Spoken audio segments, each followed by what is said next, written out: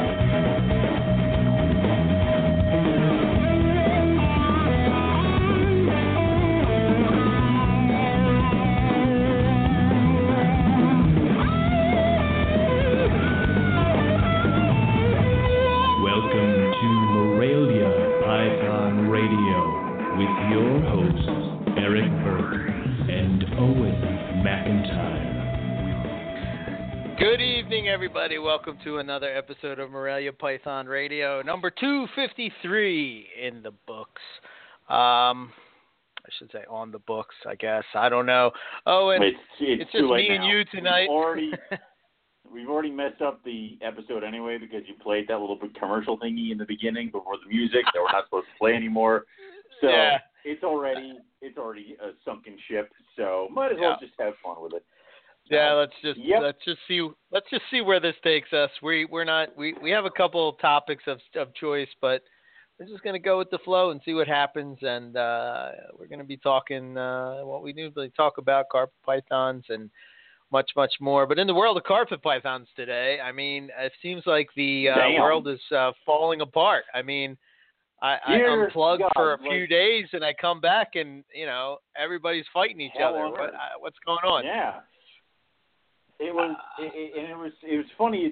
This thread started on our page, the pick of the week, about Xanax, and and people are describing it as it snowballed out of control, and there was a massive debate. I'm like, shit. So I get on and I look, and I don't see it. It's like there wasn't it wasn't anything. It's still up there, and that should tell you where I thought it was on the scale of harsh battle, because as everyone will know if they're frequent on the pick of the week, rather than debate or if there's anything offensive or there's anything that I could deem as, childish, petty bickering, I will delete the hell out of it. This seemed like a reasonable debate about Xanax and the lineage and the genetics of the morph. So I'm like, hell, this is important shit for people to know. And I kind of left it there. And I didn't see where the fight was happening, so I kind of just let it ride. So, yeah, apparently, and this is hilarious because people are like, oh, it was terrible. I'm like, and I felt so old doing it. I'm like, you guys haven't been through a JAG debate on the Morelia Python forums between the breeders at the time when the JAG was first coming out. I remember a time. And I'm like, oh, my God, I've turned into Eric. So it's like that's pretty much what the day was for half of it. I told you went over the hill, my friend. You're over the hill. It's like, 30, and now I'm just you. So it is what it is. Yeah. Yep. So I don't know how I came upon it. I saw a post in another group on another group, and I kind of said, well, I guess that can only be one of three groups, so I imagine maybe that's ours. So maybe since I haven't looked at it all day. Yeah, might as well maybe go. But that's the other part I don't understand. It was just like they took the post out of the pick of the week to another Facebook group that we're all members of. So what happened twice? Like I don't understand that. I don't get it. What were you trying to achieve? Was somebody just shy and didn't want to put it up there for fear of like other people commenting? But everybody saw it. It's like having a conversation about a conversation in the same room as the people who were like. It doesn't make any sense to me. But it's probably internet Facebook thinking. But whatever. Yeah. So I just assumed that must be our, like I said, it must be our group. So I said, let me go check it out because I didn't, we've been kind of, I don't know about you, Owen, but my work has been insane. So I really haven't had time to do pretty much anything, let alone, be worrying about what's going on Facebook. And to be honest with you, man, it's been fucking great. I mean, I don't know how else to put it except it's been fucking great. And usually I don't curse, but I'm telling you what, man, to be out of the drama of that bullshit, fucking great. How many times can I say it in the episode? Exactly. But this, first off, I love it when you get into these wonderful little rants of yours because then I can just sit back and smile at my horrible little creation as he dances across the floor. So, but. Well, I can't even comment because I don't even know what it's about. I just don't understand it. Like, I'm like, what? What?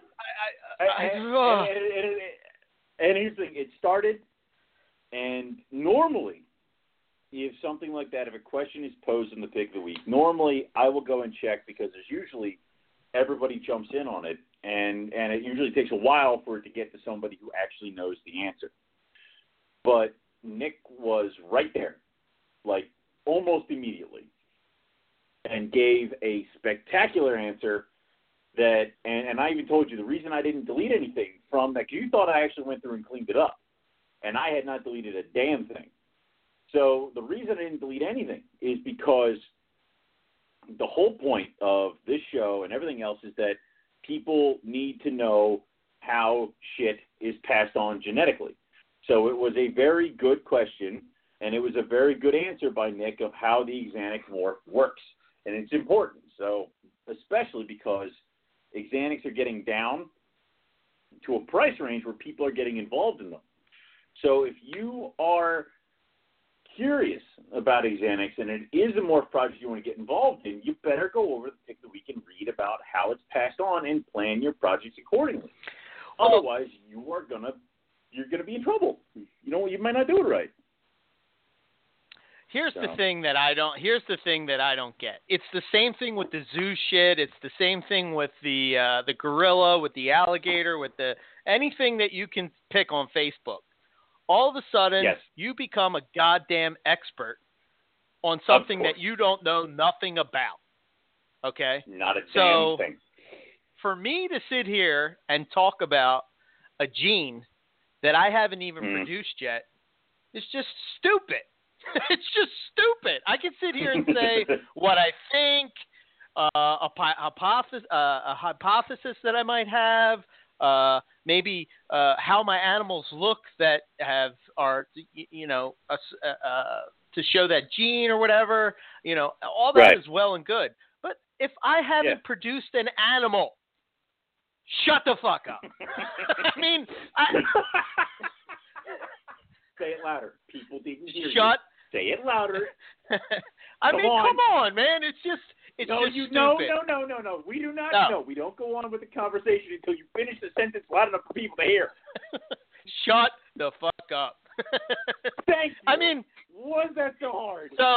So when a guy, here's where I have to go with. Okay, so this post was taken from the pick of the week, and it was put on Carpet Python World or one of the Australian forums or Facebook groups or whatever. Carpet Python, as well as the Carpet Python discussion page was put up. Right. There was a thread about it over there too. Yeah. And I think that at least I'm going to speak for the Carpet Python world group. Go ahead. I think what they were trying to do is they were trying to have a discussion about it. I don't think that it was to create drama or anything like that. I think it was just an interesting conversation, and they wanted to get some people and get some thoughts and put people together. The problem is that when you're using the internet as your communication device, you don't know. Like right now, we're having a conversation. You can tell when I'm mad and when I'm not mad. You can tell when I'm happy or when you're happy or whatever, or when we're joking around, or whatever. But you can hear that in our inflections and the tone that we use and the way that we're speaking, etc. So talking on the going back and forth, and one of the things that Nick said is that he said that all Xanax of all pythons are what he thinks are incomplete dominant. Right. So and Nick has produced, I'm pretty sure, like, didn't he produce hundreds. like 3 or 4 clutches of Xanax this year? And yes, he's produced hundreds. Yeah. Like, but here's where I have to listen to the people that's produced them. So the discussion is going back and forth, and you have basically 3 people that I know just from speaking to them personally that have produced Xanax. Okay, when it comes to and for the sake of argument, I'm not even going to get into any other type of python. We're just talking carpet python. So you have Nick, who's produced a ton. You have Roger Lester, who's produced the proven out the Xanax Jungle, and then you have Wayne Larks, who's also produced another line of Xanax Coastal. That's what is only in Australia. So those guys were saying that their results look like it proves it to be recessive, and Nick's sort of came back and said that, there really hasn't been that many clutches made. So maybe over time you'll see different results, because a lot of people were calling him out saying, you said in your book that it was recessive. Now you're changing your mind. Well, what the hell, man? You can't change your mind. Wait a minute. When I wrote he said clearly. What I wrote. Wait. The book doesn't change. It's a written piece of paper. Things change. Science changes. Are these the people who grabbed textbooks and took like old literature and go, wait a minute, this page it said the world was flat, and now you're changing your story, sir? It's like, what the hell do you mean by that argument? So of course opinions change, and science research, he's done different things that may have proven that it is codominant. Right. I don't know. I'm going off of what he says. Correct. So, yeah, obviously, here's the other problem I have. Why are you going on what he said? Because I haven't produced Xanax. So, correct. All I have is Xanax food. So, thank you. But what I don't understand is that a lot of times when you see these debates on Facebook, people got to understand it's kind of like a tennis match. I didn't produce it. I'm not going to play tennis. I'm going to watch tennis. I'm going to watch these guys go back and forth, and I'm going to learn. What all of a sudden Facebook is you have this tennis match, and then everybody runs on the field with a racket. And it's like, everybody shut up, get out of the way. So it's like a lot of times that happens. And that's just, that's obviously just internet and Facebook and shit like that. But, I won't know. I do not know. And I'm going to take the word of the guys that have produced it. Now, the problem is that the 2 guys who are saying recessive are not in the country, and they're not working with animals that are in the country. So the guy who's saying codominant is in the country and is working with the animals, and those happen to be the Xanax lines that I have. So, of course, I'm going to listen to what he says, because what he thinks and what he says and what he has observed directly affects the animals that I have in my collection. Right. So that's what I'm going to go with. Now, who's to say that in a couple years, with a couple more breedings, Nick isn't going to come back and be like, maybe, maybe not, or whatever. But for right now, he's saying it's codominant. He gave very good evidence to say that it could be codominant. So I'm going to go with what Nick says. So yeah. Well, I mean, I'm not saying that, you know, I'm not saying that that Nick is always right. I'm not saying that. I'm not here to sit here and say that, you know, the dude can't be wrong or whatever, blah, blah, blah, because clearly of course not. He thought that the Xanax gene was recessive from the information that he was given, and since then he's changed his mind. My problem is just that people should stop and listen or read or whatever you want to say and really try to figure out what's being said, and maybe you might learn something. You know what I mean? Like, everybody today thinks they know everything about everything, and nobody can tell them about. And then, you know, I wasted another goddamn 20 minutes of my life reading some other stupid post about scaleless carpet pythons. I'm like, what? And I stopped in the middle. I said, what the hell am I doing? I'm listening to these two knuckleheads argue back and forth about, yes, plants have no feeling. They have feeling. They don't. I'm like, what? What am I doing? This is bullshit. It doesn't make a difference. Is this the whole thing of like? Is this the whole thing of like they put a recorder up to a plant and it burned and they're like, oh, look, a little spike. I'm like, I don't really give a shit. So I don't even know, man. I don't know. I got sucked into a wormhole. I couldn't get out of it. My feet were dangling outside of the wormhole. I was trying to pull myself out. I couldn't get out. We've had this discussion about scaleless, and when it comes to things, I won't keep scaleless for several reasons. One, I don't like them. They look like someone put a water balloon inside a piece of pantyhose, and that's what the animal looks like. Yeah, they're ugly. Yeah.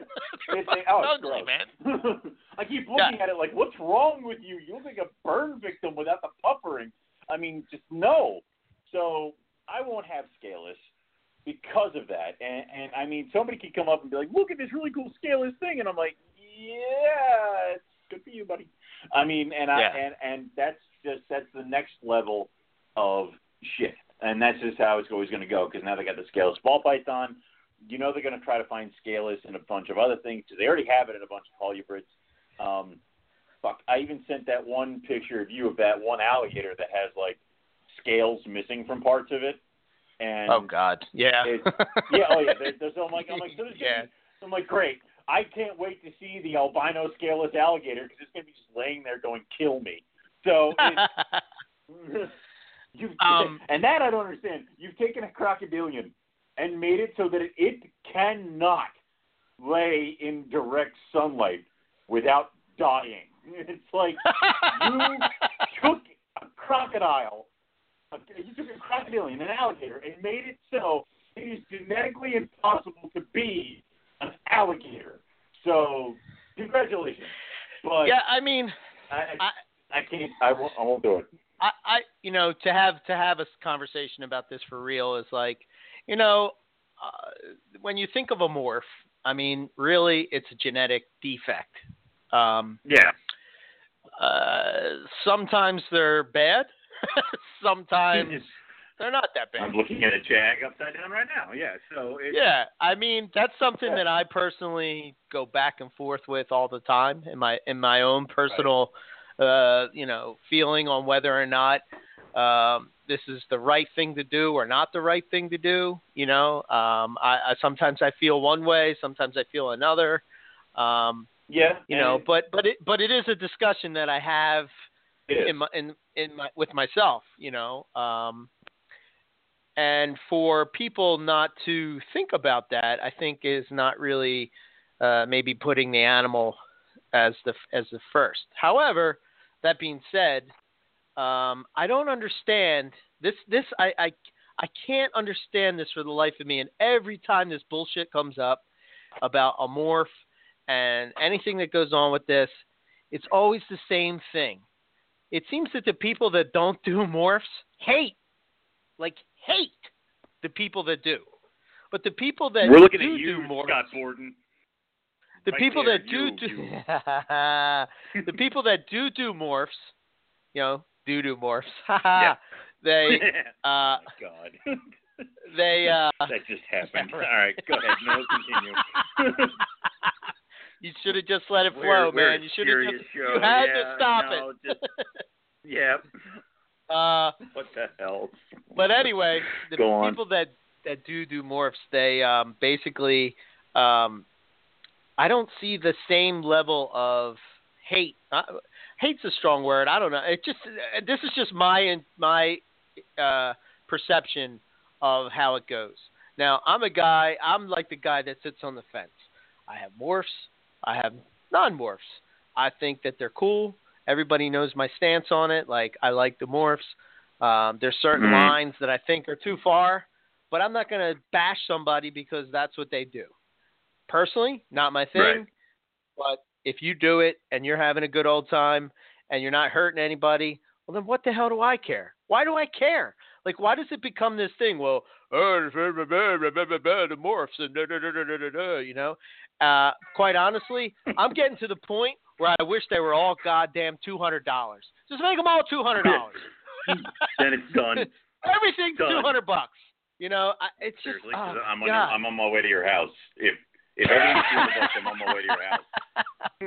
So, oh my God. And you all can cram it. I'm first in line. So it's one of those things where everybody has a line, and everybody's welcome to their line, and everybody should be totally cool with everybody else's line. You know, I will not breed my bred live with my coastal, but no. somebody else who's like, oh man, I've been trying to get my hypo bredel to breed with my jags. I want to make some hypo bredel jags. Whatever, dude. If that's what brings you to the table, knock your freaking self out. I don't really give a shit. I don't care. Somebody's like, I'm gonna breed my, you know, granite hypo bredli to my Woma. I'm gonna twitch a little, but whatever, dude. Knock yourself out. Like, you know, yeah. But whatever. It's totally your animal, your shit. Have fun. Knock your fucking self out. So, and I draw my line at certain things where other people go to, like, that's too far, Owen, or I don't give a shit.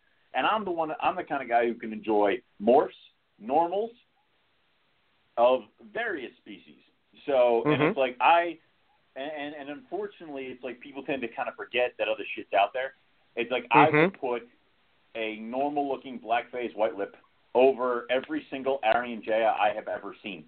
I'm sorry, but I like them more. So that's the way it goes. And unfortunately for the rest of you, Timor Python is slowly crawling up the ladder. Since I got one, I'm becoming more and more obsessed with them. So that's going to get up there too. I would not be surprised if the way that my collection is going, if I start getting rid of carpet pythons for more pairs of random shit, and then I don't have to deal with drama because I just sit here with my Timor pythons that never breed, and you all leave me alone. So dude, like, I'm selling everything, and I'm getting into Burmese pythons. Oh God, no. Well, whatever. But it's just, and that's the thing is, again, it's your collection. Have fun with it. Do what you want to do. Knock your freaking self out. Understand that there are people out there who've done more research and more with a species and may have more knowledge to impart with you. Learn, don't argue. So, and that's the way it kind of goes. And, you know, I hate to break it to everybody who is a non-morph person. We know you're a non-morph person. You've told us about 20 times that you're a non-morph person. Every time somebody puts a picture of a morph up, you jump in there that you're a non-morph person. It's kind of like we know you vape and we know you do freaking that damn gym shit. Whatever the fuck. We all know you go to the gym, all right? Eventually stop telling us. Who knows what's going on at the gym? Clearly not me and you, Owen. You mean anyway? No, you know what it's like? CrossFit. We all know I'm a vegetarian. We got it. Bullshit. I'm a vegetarian. Oh, exactly. I'm a vegan. We know you're a goddamn vegan. We don't need to hear it every single freaking time you post. I got it. You're a non-morph guy. So just ride with it. Well, okay. So, you know, man, I don't even know how to tackle this. So it's my over. thoughts. Just let it ride. Yeah. So my thoughts on the whole thing. This is just clearly based off of what I've seen in my collection and what I'm working with. So, is Exantic incomplete dominant or recessive? My take would be is that I would lean towards. Now, let me clarify. The line that is in U.S. and Europe. I'm not talking about what's in Australia. I don't have any knowledge of that other than, like I said at the beginning, what Wayne and Roger have talked about. They're what they've worked with and how they've done it. They look at it as recessive, and I'll take those guys' word as it is since they've done the work.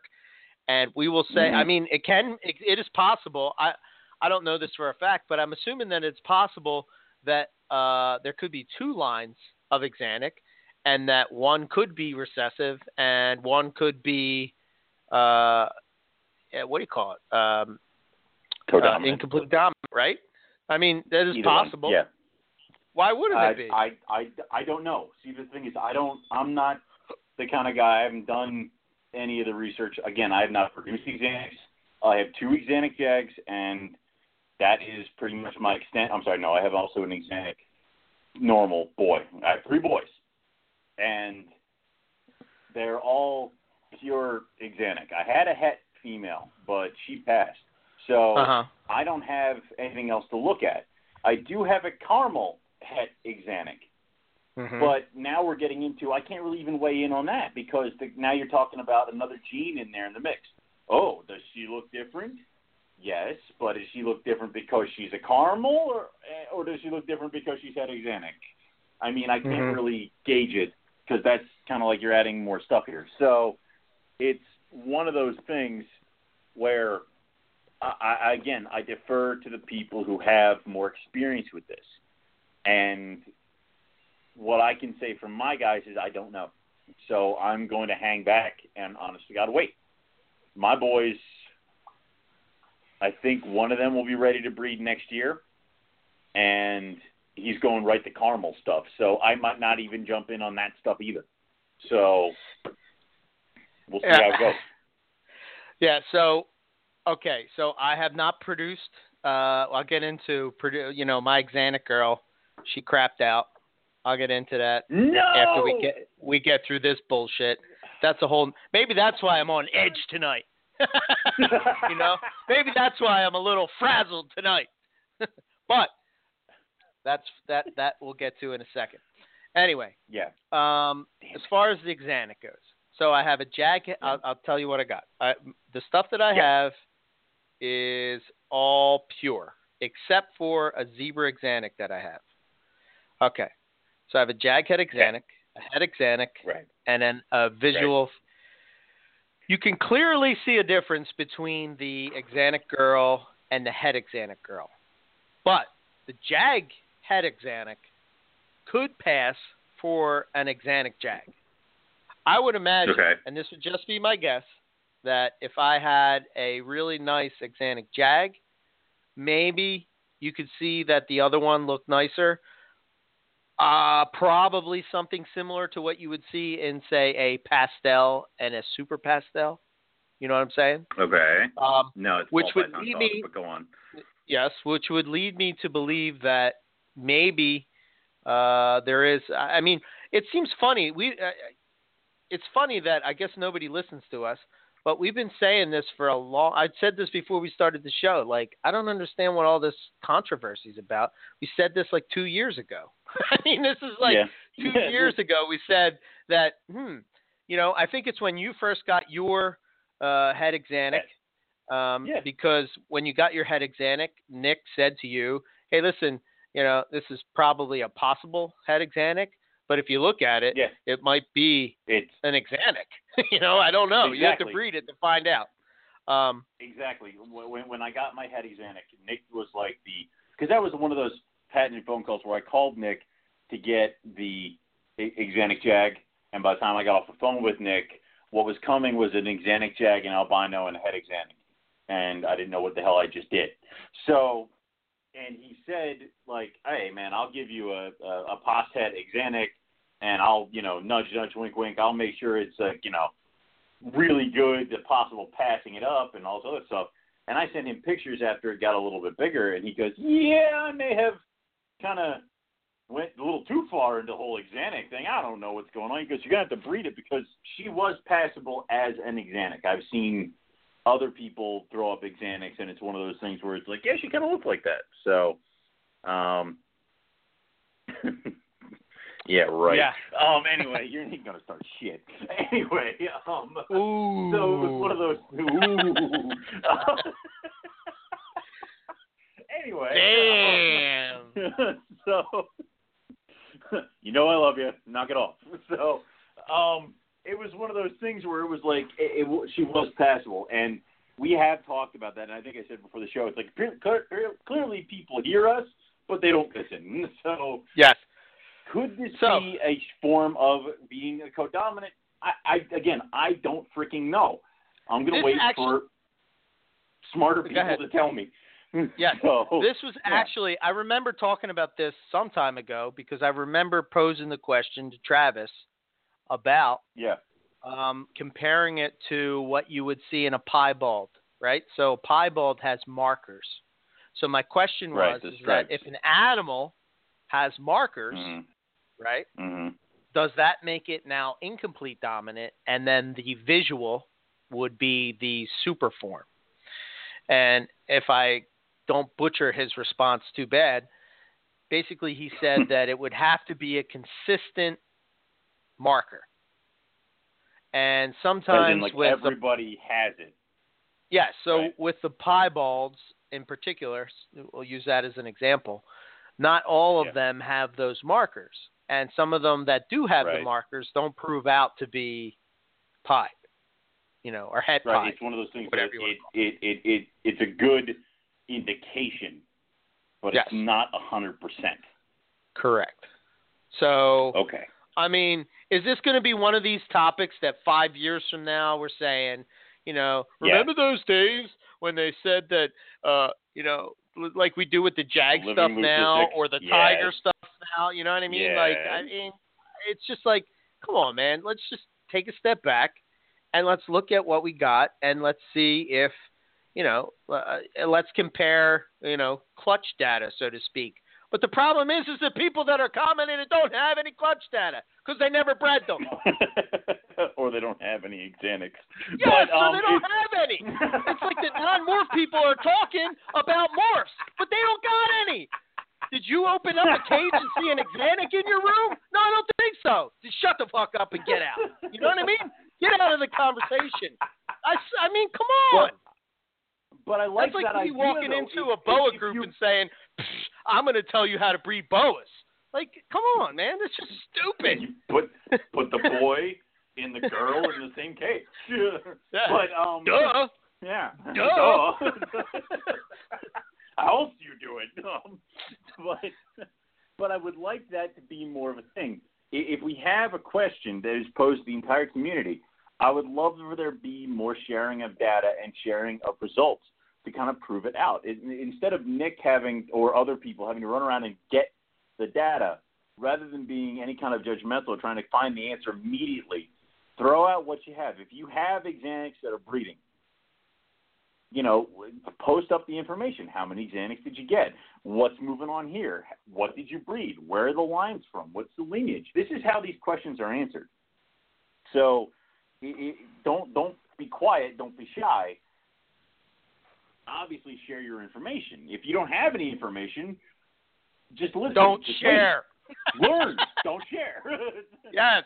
Owen, let me ask you a question. Go ahead. Did you post on that post? Not a damn thing. So, why's that? Oh, because you haven't produced any. I haven't produced any.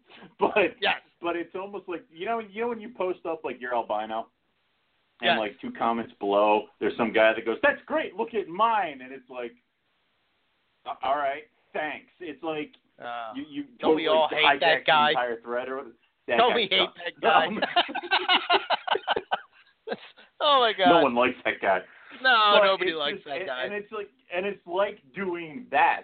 in a discussion between while people are trying to figure it out. So once again, if this is a discussion about how a morph works, let it go. Like you guys do not have to comment. Obviously, if you want to follow, you can do one of the stupid things of like, hey, following this thread or whatever, and then just leave it be.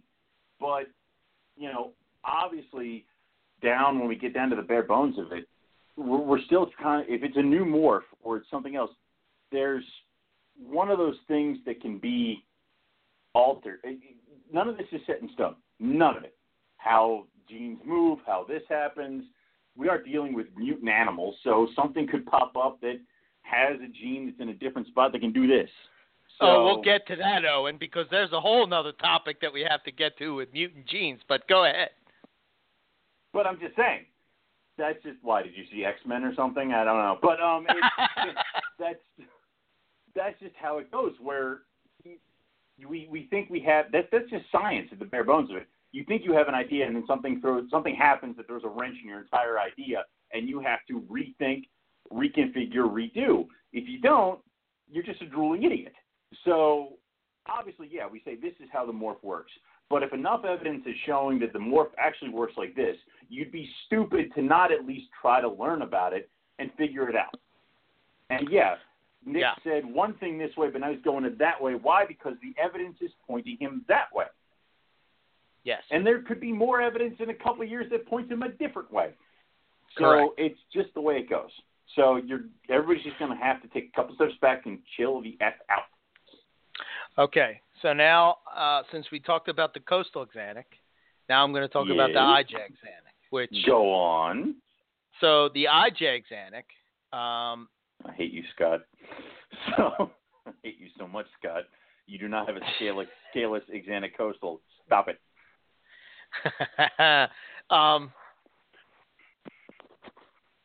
Go on. The IJ axanthic. But that's my opinion. But I'm not going to walk up Okay. to the guy that's breeding a scaleless and say, that's abominable. Like, I'm not going to do it.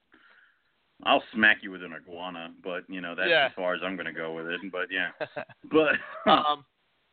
But the IJ, from what I have a visual. I have 2 hets. Yes. And I have probably 50 IJs of pretty much every lineage that's available in the U.S. So I think I may be able to speak on this one. I believe so. Yes. The axanthic IJs, I think, actually are better than the coastal axanthics. My opinion. I think that they look better. That's number one. Number two, I believe that the gene is stronger. That's number two. Number three, the hets look different, but they don't look axanthic. But here's the problem. Here's the problem that I have. I don't know what. I haven't seen a clutch to where you bred like a het to a het, to where you would have possible hets. So I don't know. I think this is kind of where the green IJ came up from. I think that the green IJ was an axanthic IJ crossed with a coastal. I mean, if you look in that book, Carpet Pythons, that was the book from Mark Mentz, and he showed you that animal that he produced the green line of IJs with, it looks like an M-Pen coastal. That I've never, in all the IJs that I've seen, and I have wild caught stuff too, I have not seen anything that looks like that. Is it possible that it is that? Yes. But here's the problem. Unless you're the one that got it, or you didn't randomly pick it up in a pet store, which is where that animal came from, then how do you know? You don't know. So you're sitting there and it's like, it's pure IJ. Where'd you get it? A pet store. You cannot. Like, those, you just defeated your own argument. You cannot sit there and have the pet store owner could come out of the back and say, I bought it from a guy who bought it from a guy who bought it from a guy who told me it's pure IJ. Because that is exactly how the story goes. I mean, even if it only changed hands once, even if it came out of some guy who walked to the pet, I guarantee the pet store went to a show or had some guy drop off the animal. So you don't know what. We've always talked about this. You don't know what that animal was. And they slapped IJ on it because that's what they looked up, or that's what the guy said, or that's what somebody told him. You know, it's funny. You cannot base an entire project off that bullshit. Yeah. You know, it's funny. I got into this argument with this kid over on Fauna because he posted up this picture. Clearly, first of all, I don't know what I was doing. What are you doing on Fauna? I have no idea. I don't know. But I'm flipping through. What the hell are you doing on Fauna? I see this post, and it says, you know, IJ looking for, you know, blah, blah, blah. So, you know, when I see IJ, I click on it just to see what it is. I click on it, I look at it, and I'm like, clearly this thing is a cross. First of all, it looks like a jungle. That's what it looks like. It looks like a jungle. And I said, I'm like, oh, man, do I comment or do I not comment? And I went back and forth, and I'm like, let me try to be politically correct with this one and not be such an asshole. So I posted in the thread, I said, do you have pics of the parents? And he says, no, I don't. So luckily, another fellow Australian reptile enthusiast that deals with blackheads, I don't know if he wants his name out there. He comes along and he just puts it right out there, and I was like, man, I should have had the balls to say that. And he says that guy that's know that's the Australian enthusiast and also does blackhead. Do I kind of know this guy who's an Australian enthusiast who also deals with blackheads? Yes, you know him. He's been on the show multiple times. Does he like to play a musical instrument? Yes, he does. Okay, that's all we need to know. Yes. Anyway, awesome. he puts it out there, and he's like, yeah, that's not an IJ. You're wrong, and shut the fuck up. We're saying that all night long. This is not a show for the kids tonight. Clearly. No, don't. Please, God, don't listen to us while you're driving your children places. I can only be yelled at that at shows so many times. So it's like, you know. Yeah. Anyway.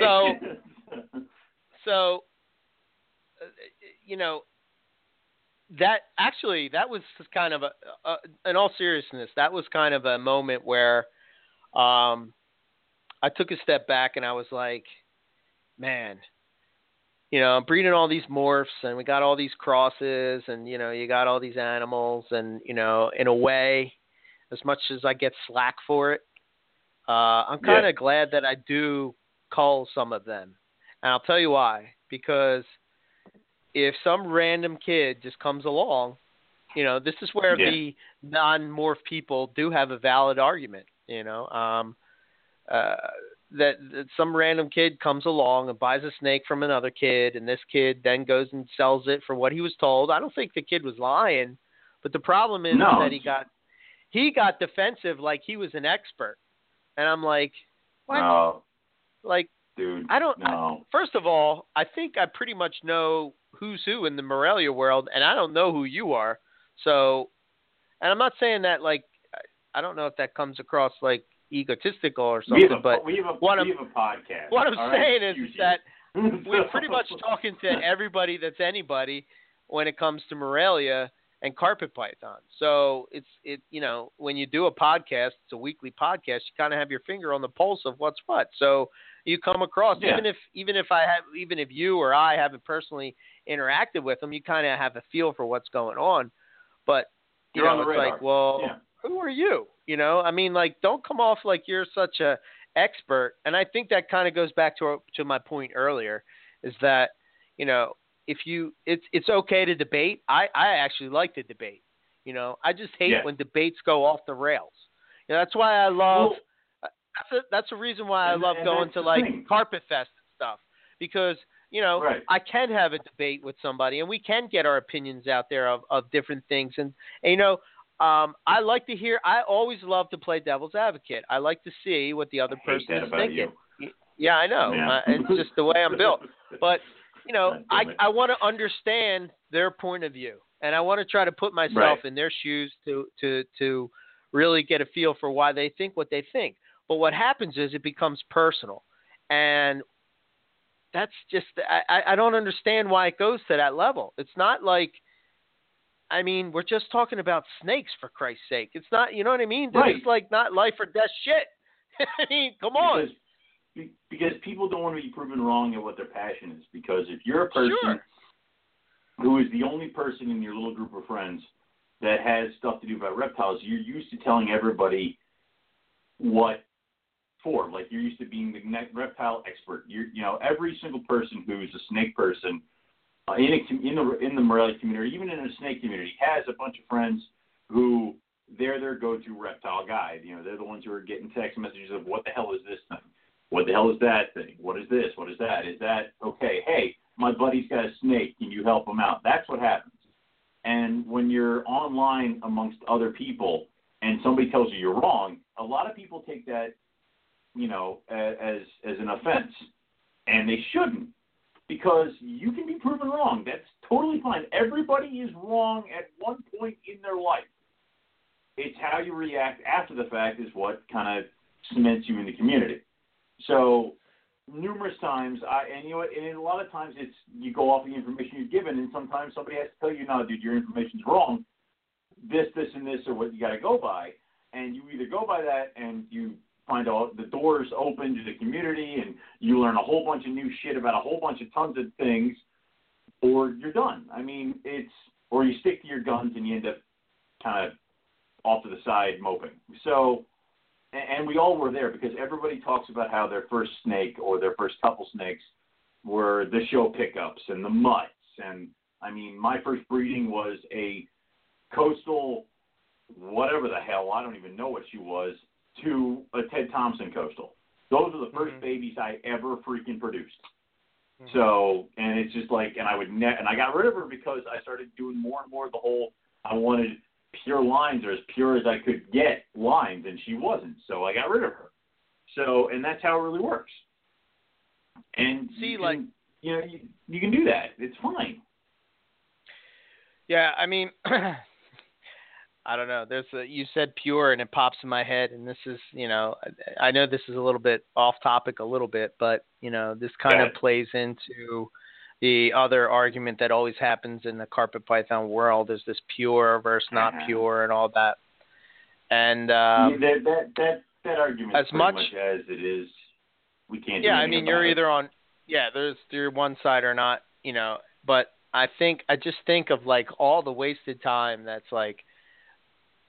I like my stuff to be pure too, but in reality, I'm just going by what somebody else said. So I don't understand like why it's so heated about it. I mean, like if you're making a nice snake and it is what it is, if you have lineage, that's awesome. If you don't, then you be honest and you say, hey, listen, this is kind of what it is, and it's a cool looking snake, that's what it is. I think it sure does look like a jungle.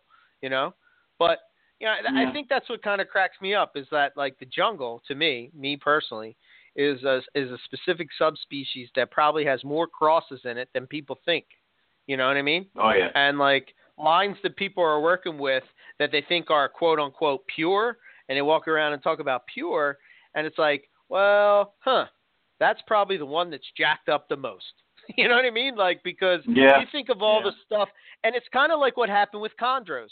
I don't think that back in the day that, guys like Trooper Walsh or Eugene Bissett purposely set out to breed Viridis with Azorius.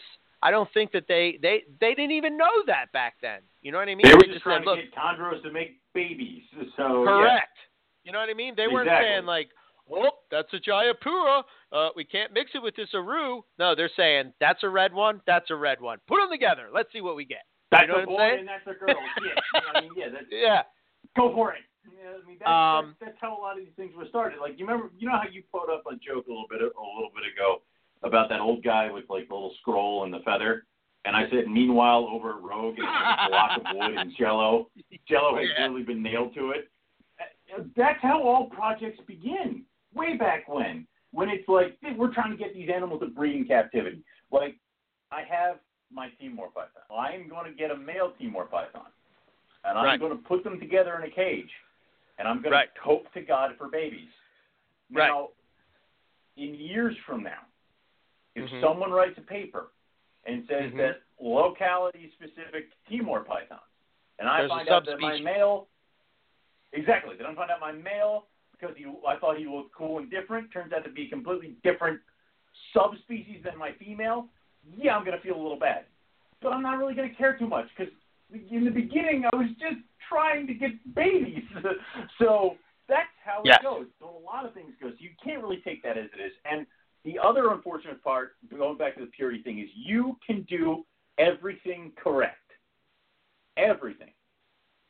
Yeah. But you're selling to the public, and the public, if they don't care to the extent that you care, they're not going to follow through.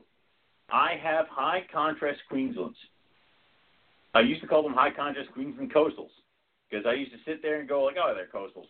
They get huge. Fuck it, I've seen jungles bigger than them. So it's they're integrates, in my opinion. That's what I'm going to call them for the rest of my friggin' life. Is I'm just going to sit there and be like, the Queenslands were integrates. Done. That's what it is, and that's the Queensland line. If you're buying it, you know you're buying into an integrated line. Done. I've sold a few of those, and I keep seeing them pop up. I saw one that I sold as a female, and she was proven out by a guy who pretty much, this guy buys animals, breeds them, thinks he's like can check it off his list, and then sells them. So this guy bought one of my Hycons from somebody else that I sold the Hycon to, and he checked with me, and he asked me what it was, and I'm like, it's an integrate, it's a thing, it's a blah, blah, blah, blah, blah. So I saw him post up an ad probably about a year ago trying to sell her, urban breeding female, jungle. I'm like, that's not good. You didn't add the coastal part, you just said jungle. And I messaged him, and I called him, and I said, dude, it's an integrate. You got to put integrate. It's not a pure jungle. And then the ads all went down. So I don't know if he sold the animal, if he took the ads down, if somebody's out there running around with a jungle produced by Rogue Reptiles, which I hate to break it to everybody. Rogue has never produced a jungle either. All we do is coastals. Yeah. So that's just how it goes. So I'm really kind of hoping, and again, I did everything right. I put everything out there. I kind of told everybody what's going on, but there could be somebody going over there and just booking around with his jungle. And for all I know, it could appear on Fauna a couple of years from now, and somebody could say, hey, check out my really cool jungle, and someone's going to be like, nah, dude, it's an integrate. So, I mean, that's just how it happens. So, Yeah, I don't know, man. That's one that will go on till the end of time. And unfortunately, I think back in the day, people thought that carpet pythons were carpet pythons. And I mean, even I've shared the article before, but there's an article, and we talked about it on the show multiple times. But in the article, the Barkers wrote, Buddy Buscemi sent it to me, and it was about Irian Jayas, and that during I believe it was in the 70s when Australia closed its borders. Before that, there was animals that came into the United States legally, and they were labeled as carpet pythons, or there wasn't this whole idea. Heck, even in Australia, sometimes they don't look at it more than just a locality of a carpet python. I mean, and really the taxonomy is all one of those things, like, unless you do the genetics research on the level, like on that scientific level, then really we're just all talking out our ass about our theory about what we think with the information that's given to us, and right. I mean, for all we know, the taxonomy changes all the freaking time. When we started the show, we called it Morelia Python Radio because we had a lot more Morelia in Morelia. They all left. So it's like, that's times. I mean, we sent a nasty letter Yes. to those taxonomists and said, "Hey, man, you Yeah. just cut our shows in half." We're trying to do a thing. I just found out there's a paper out there that renames blackface white lip. No kidding. To not carry. I have to find it, but from what I've heard now is that it's not named after a certain person that we will refuse to mention on this show. Which we don't say that I word. Get behind that. So, yeah, that's like Beetlejuice, man. Show. You say it 3 times, and all of a sudden he just shows up. Don't say it. God damn it! All right, so obviously, again, taxonomy is always changing. Yeah. So. I was going to say that the thing with the Barkers is that they wrote about how animals that clearly were from. And again, this is just my theory. I have no proof on this, but the animals that Derek Roddy works with, as far as what he calls New Guineas, right? His New Guinea line, right? I believe that they're Cape York carpets. They look the same as Cape York carpets, as what you see in Australia. Very similar looking to IJs kind of, but they're smaller. They breed very small. The variability in the clutch is insane. They don't have red babies though, so I don't know. Go figure. Anyway, we'll never know. But when you put 2 and 2 together, and then you realize that back a long time ago, to get those animals into the U.S., they said that they were from New Guinea. You know what I'm saying? And it was right out back of our neck of the woods, and Philadelphia Zoo was involved.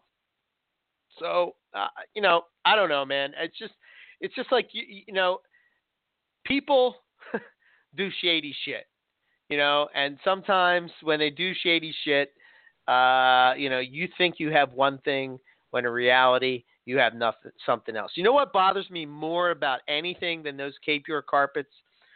That they have an animal that, or I should say the New Guinea carpets, as far as those Cape York, the ones that Derek works with. If all of a sudden it was able to test, let's say genetically, that they could do some kind of test, and it said, okay, these animals and they are related to the carpet pythons found in the Cape York area. So, yes, I would say that these are the same. They would, all of a sudden, everybody would want one, right? Yeah. So right now, nobody gives a shit about them, except a few people that work with them. Other than that, everybody else could give 2 shits less. But if all of a sudden I put this name on it, now all of a sudden it becomes cool. Think about that for a second. Think about that and soak that in. If the snake is cool, the snake is cool. If it's not, it's not your thing. It's not your thing. It's not your thing. What did Nick say when Nick was over here? And I'm like, we're trying to breed the Macklot's pythons. He goes, that would be cool. And all the 4 people that would buy them from you, I'm like, oh. So it's like, you're exactly correct. I would sit there going, yay! And then, 5, 6 people would be like, oh, my God. No one else would care. So it's like, that's how it goes. So, but the second an albino Macklot's python comes out, holy crap, burn my room to the ground. So it's like, we can get into that discussion too, but we don't. I'm pretty sure we'd lose our voices if we kept yelling. So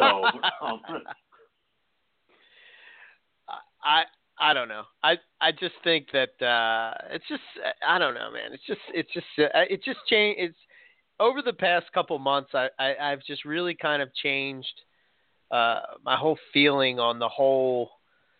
I don't know, man. Just the whole thing of I don't know how to explain it, but the morph thing. It's cool. I like the morphs. I really do. I like the genetics. I like seeing the different things hatch out. I think that, it's definitely cool stuff, and I'll continue to work with it. But, it's, I don't know, man. Sometimes I think what the hell? I mean, I don't know. Yeah. I don't know. I'm just talking off the top of my head, but I just hate this shit, man. I got you. But so I decided I'm just going to ruin Liasis for everybody just because. So I'm going to breed albino olive pythons to maclots and water pythons, and I'm going to find a Dunn's python and breed that to an albino olive just to ruin Liasis, so that the people who are somewhat, all three of us, who are really into Liasis just have to feel the same pain the Morelia people do, which unfortunately the three people that I know that are all into Liasis are also Morelia people, so it might be redundant. But either way. So. I don't know. Oh, wow. Death threats. All right. That's nice. Thank you, KJ. So anyway, but that's, again, it's one of those things. So, again, and we always get back to this one thing. If you're happy with your animals in your room doing what you want to do, knock your effing self out. But do not be closed off to learning new things and applying them. So there we go. Yeah, I agree. Yep. So, all right, I think we beat that. I think we beat that horse. That horse is dead. Yeah. The horse is dead. So dead. So yes. I'm going to put this out there because. Oh, go ahead. I was going to say, before we get into the next topic, if it's cool with you, kind of jump into what's going on with Chad. Yeah. Yeah, absolutely. So I'll let you go with it. Okay. Do you have the info? Yeah. I have some of it. I'm going to pull up our conversation from today. But as some of you guys do know, friend of the show, he's been on a few times. Chad Gray, cool guy, does some great work with a bunch of animals, breeds a tons of different really cool species, working heavily with the Bullenii. He's working with a ton of different scrubs, working the white lips, Timors, everything, all this different stuff. He kind of had a trade go very wrong on him today, and that was that he sent a black-faced white-lipped boy and a green tree python to a person that they had agreed to do a trade with in Maryland. And Chad was supposed to get, I believe, 1.2 box turtles and 1.1 of Indian star tortoises or something like that. And when he opened the box, all he had was a full bottle of water inside the box. And, of course, now the guy who has done the trade with him has pretty much gone to the winds. And now Chad is out to very higher-end animals. I mean, this is obviously not something you mess around with.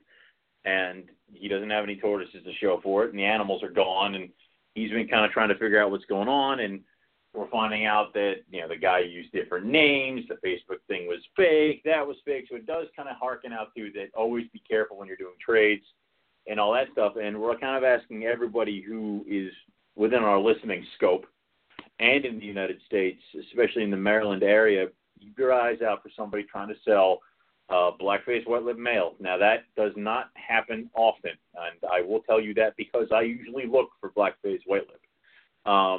And it is older boy. So, obviously the things would be like Craigslist or shows or blah, blah, blah, blah, blah. Obviously, if you see any kind of animal like that, please alert the authorities, as well as a green tree python male. If you go on to Chad Gray Reptiles, they have pictures of the animals from the last things that he took of them, and they have the information of the guy he was dealing with, which it took a little bit to get the guy's real name. What Chad is saying is that the man's name is James Hanlon and goes by John Fick. Apparently, he's 2818 Plainfield Road. What is that? Back Maryland, or whatever the hell. Zip code is 21222. That was the address that Chad shipped the animals to. So, obviously, if you're in that area and you see somebody posting up on Craigslist trying to sell a green tree python or a white lip, please alert the authorities. Chad has already talked to the police in the Maryland area, and he's talking to other breeders and things like that. don't purchase the animals. Obviously, don't do one of those things where I'm going to buy them and send it back to Chad. Because the last thing you want to do is pick up stolen property or, buy somebody else's animals. So the best thing to do is just kind of get the cops involved a little bit, see what we can do. Because obviously we want to try to get Chad his animals back if we can, because I know this would be a huge punch to the gut for me if I sent animals out there to find out that I was just getting a water bottle. And, of course, Chad was really kind of getting the tortoises with him and his son. So obviously the little guy is kind of feeling a little down right now because he was expecting a box full of tortoises and they got a bottle of water, which I think is enough to pull this guy out into the street and beat the crap out of him. But I can't say that on the radio. What? So obviously, again, if you're in the Maryland area and you're at a show and somebody's trying to sell a green tree python and a male white lip, ask some questions. If you can't really get the information of where he got it from or you're suspicious, please notify the police, take some pictures, try to get the dudes the cards and stuff like that, and get going with that. Yeah, that's kind of bullshit, obviously man. It sucks. It does. Yeah. And that's just I mean, like, you can't now I've done trades, and I've done trades with Chad. Like, I sent him some super caramels for, a ring python, which I murdered, but that's beside the point. It's one of those things where if you can't, I know that Chad likes to do trades because he'd much rather just get rid of the animals that he's got to get animals he wants and not spend the cash, and I love that idea. I'm so for that idea, but it's to have it where you're now going to be suspicious of every single trade from now on because of a douchebag that decided to use this underhanded bullshit to get his hands on two animals that he could have just bought outright but didn't want to, because now he's got these animals and he's going to try to flip them over there someplace. And that's just horrible because obviously this dude does not give a shit about breeding or the animals. And Chad has had great success with things like white lips. So, there's that's a good could be producing male that is now lost to the community because this jackass has it. So, and that's part of the thing that sickens me. And also because it happened to a really cool guy and his kid that just got sucker punched out of, and that's what absolutely sucks. So, and yeah, it just absolutely. kind of is a nice little way to go, reptile community. There's some dark corners of this place that suck. So, yeah, I think that's going to happen no matter what type of hobby you're working with. Of course, there's always going to be underhanded people. So, yeah, it just sucks. Hold on one sec. Sorry, I'm messaging somebody as we go. You're doing three things at once again. So. Yeah. So, people are upset about the whole anti-morph thing. I mean, I don't know. Again, still with this? No, we're moving on to. Yeah, no more. So I'm going to tell you about my situation that happened with my Xanax girl. So I've been waiting for this clutch for 3 years now, I think. Anyway, albino to Xanax. For people that don't know, I couldn't get this girl to go for these years that have gone by. This year, I had a situation where I had warmed up the animals. I started feeding them. As I was feeding them, I noticed that she wouldn't eat. It happened twice. Then I kind of thought, that's kind of weird. Checked her out. Seemed like that she was ovulating. So I put the male with her, saw locks, and I thought, wow, that's kind of weird because it's out of the season. It's usually carpets are breeding in November, and not, especially coastals, and not in April. It's just kind of strange. Well, yeah, no, that's not really how that goes. Yeah. Yeah. So, things look promising. All the signs were there. She went through all the stages, the ovulation. She shed, I just thought everything was on track. The one thing I noticed though, and I kind of had a feeling that this might go south on me. Typically, what I find is that when carpets, maybe about 3 days before they're going to lay, they get in. I call it pretzel pose. It's like they're just like all twisted up. I guess because they just feel uncomfortable, so they're like moving around. Like a lot of people will post shots of snakes that belly up, that kind of thing. But like I have it on my Facebook page multiple times. But as soon as I see that, to me, that tells me that she's going to lay within the next couple of days. I didn't see that with her. So just kind of like she didn't even try to like bask belly up or twist around or whatever the hell. Nothing like that. I try to like leave her alone because I really was kind of like, this was kind of weird that she was going so out of season. So I just kind of let her do her thing, and there we go. Well, the other day I came home, and sure enough, there was a slug in the cage. And I'm looking at the slug, and I look at her vent, and it looks like that she might be egg bound. So I'm like, not again. What the hell? Not again. Jesus Christ. So I said, you know what? I'm going to do what I did last time. I'm going to let her go for the rest of the day. Come back later on, check on her, see where we're at. So I come back later on, and she lays the other egg. So that made me feel good. So I'm thinking, okay, well, maybe she's going to lay these 2 eggs, and then the rest of her clutch is going to be good. So I go in the next morning, still nothing. So when I came home from work later that day, I wanted to make sure that, okay, if she's not going to lay, that that she's not egg bound, then it's just she hasn't laid the eggs, but yet they're not at the tail, like way up. So I don't know. I guess at one point maybe I'd like to get your opinion, Owen. Maybe you come out, but I feel her. I don't feel eggs, but obviously, every little bump that I feel going down, I'm like, oh, is that an egg? Oh my God, is that an egg? I'm like, freaking out. Like, that's a rib. Is it an egg? Is it a rib? I'm telling my wife, I don't know. Feel it. What is it? It's like, and here's the thing. I would say, hey, I'm actually going to be down there tomorrow, but it's because Zero has a vet appointment, and I don't want to come over to your house with the wolf creature. So we're going to have to do it another time. Yeah, he might eat my wolf creatures. I don't want that to happen. I really don't want to have to explain why Dexter's in his mouth. So we'll think of something else. But yes. Obviously, second opinion is something always better. Yeah.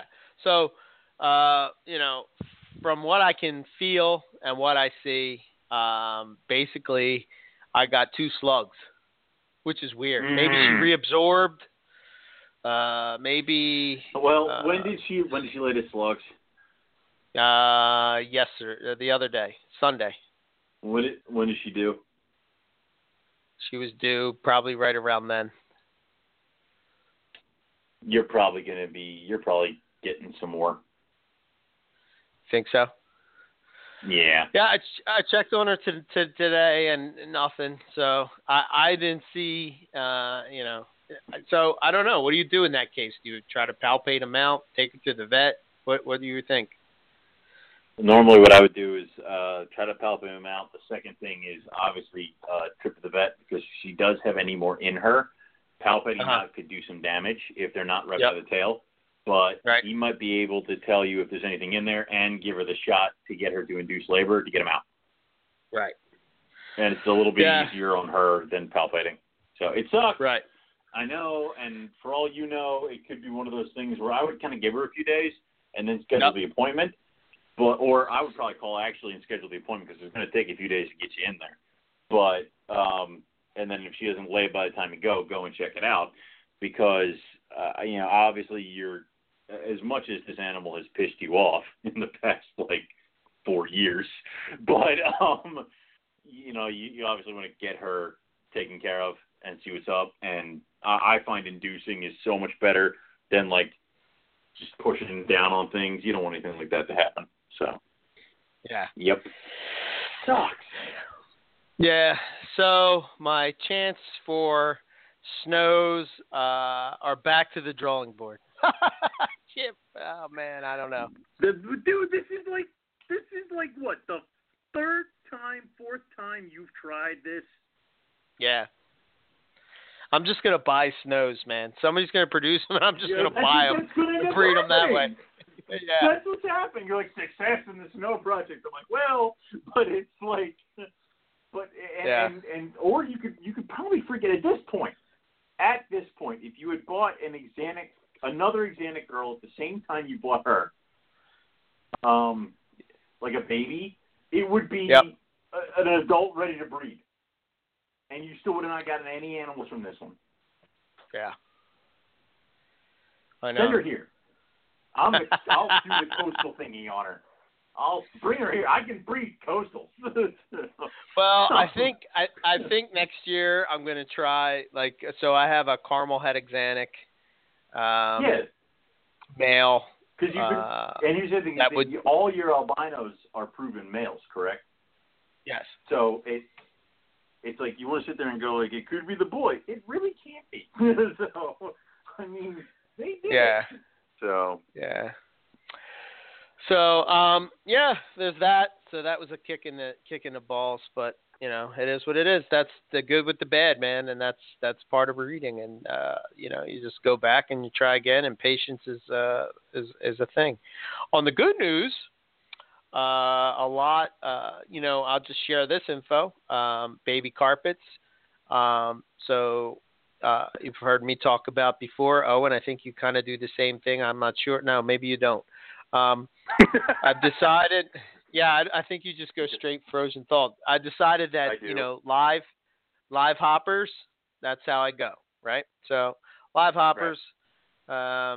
I gave them to him twice, and basically I tried frozen thawed, and I'd say about 90% are switched over to frozen thawed by the third meal. No bullshit, no nothing. They ate.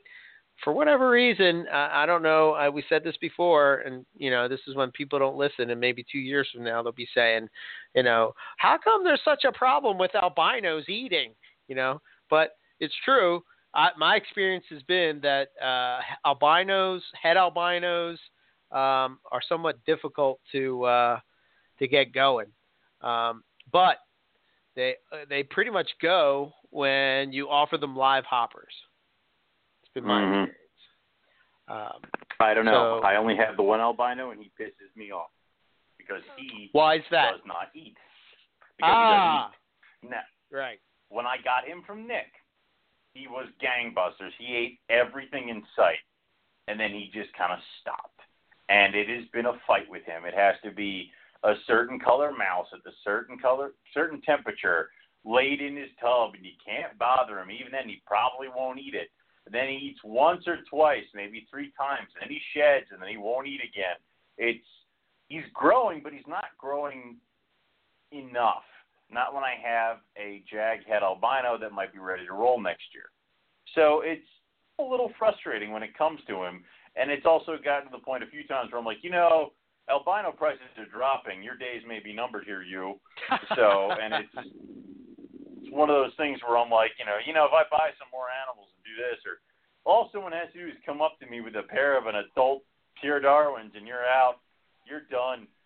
So, or every once in a while I tell them, Eric will eventually make pure Darwins and then you're out. So. Yeah, probably next year. oh man, he's done now.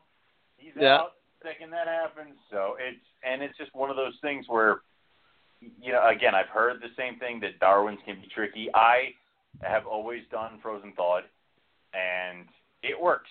So, and obviously you do have I have 3 right now that won't eat, but they'll take the prey, wrap it up, and then they just don't eat it. So. Yeah. I'm going to try to feed them something smaller first, and then we're going to move to the live. So I've produced 6 clutches of albino crosses. I have about 8 Darwins. Some of them are head albino, some are not. I have an albino Darwin. I have plenty of albino crosses that are adults. And once they're adults, no issues. No issues at all, man. They're rock solid, eat every time, ravenous feeders.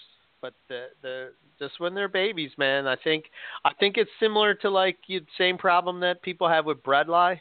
I think because it's just two wussies. Yeah, so close to the maybe to the wild ancestry, I mean, they really haven't been worked with that long in captivity. So, not bredli, but Darwin's. Well, I would say bredli are just so chilled and so calmed of a species.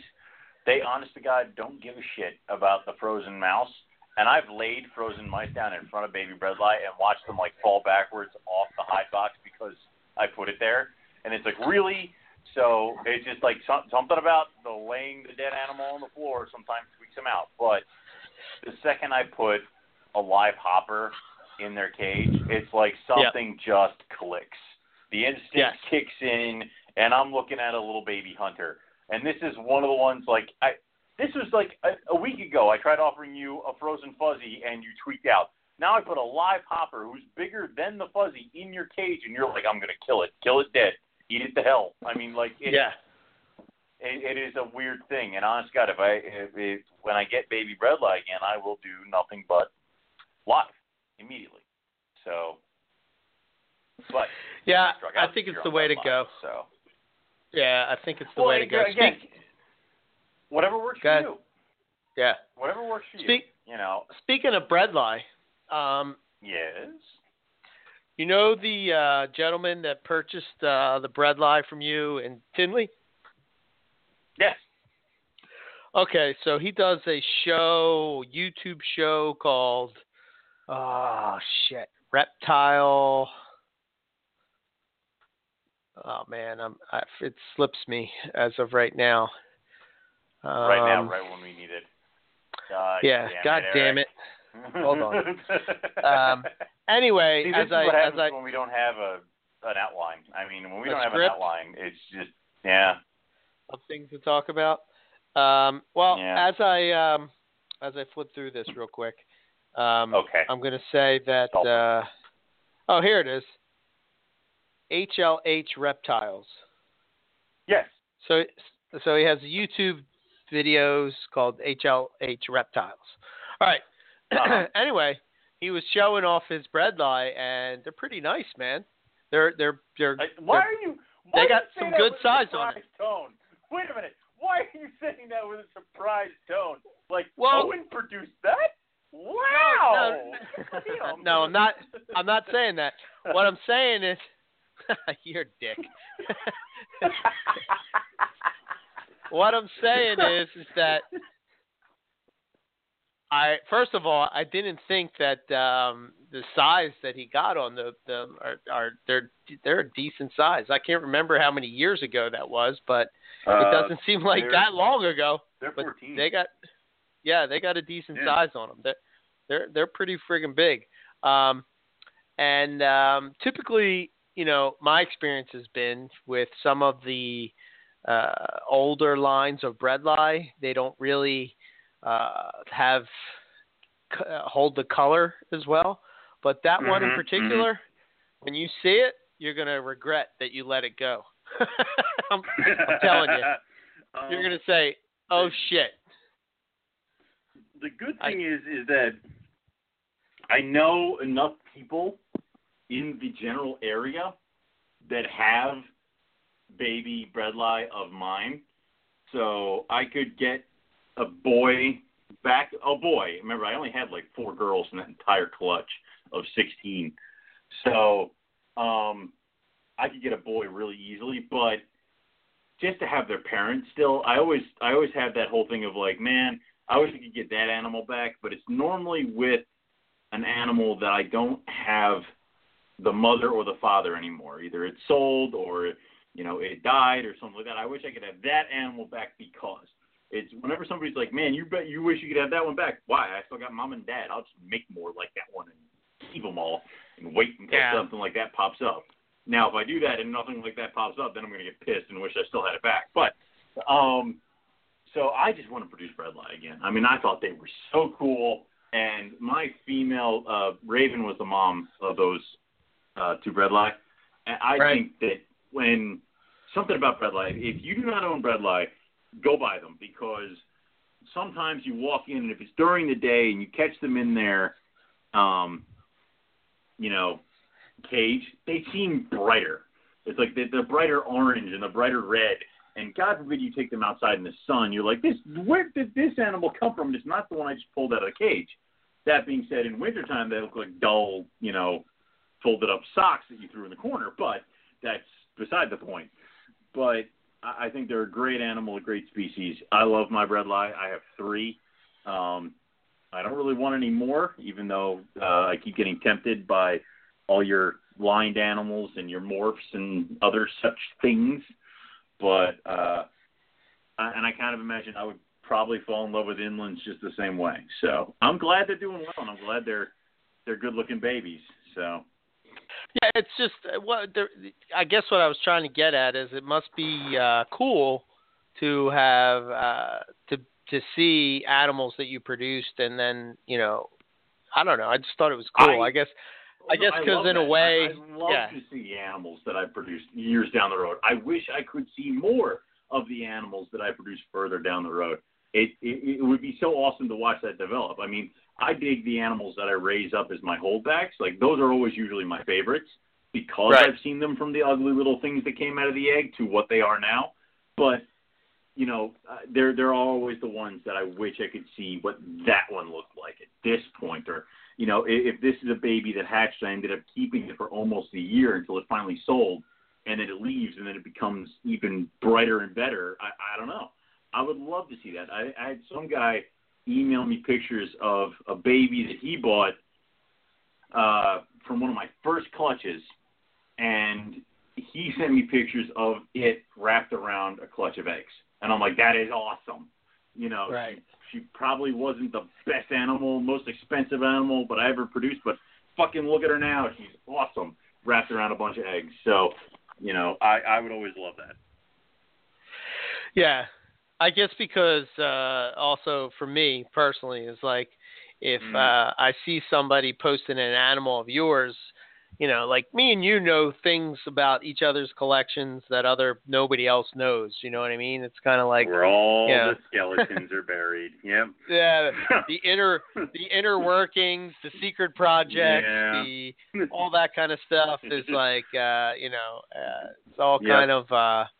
Is known between the me and you, and when you see, I don't know, when I saw that, I was like, oh yeah, okay. I've seen those adults. I've seen the parents to those. I freaking held them. I've cleaned their cages. You know what I'm saying? It's just like a different level. So anyway, you probably cleaned cool. the babies' cages at some point. Yeah. So I think so. it is cool, and I'll probably have to. I want to check out that episode and see what's going on. I'll send you the link. So wait, please. You know what? I'll put the link over in the.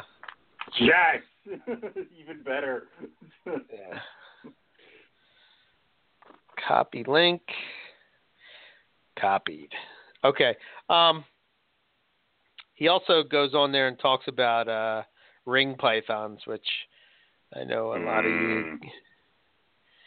I want rings again. There you go. There it is. It's up there. Sweet. So, what else do we got as far as topic goes? So, that's it. My season is done. I'm over. Looking to next year if, if even I breed. Oh, that's right. You're moving. Oh, no, that's a horrible thing. Yeah. Oh, no, you're serious. Oh, no.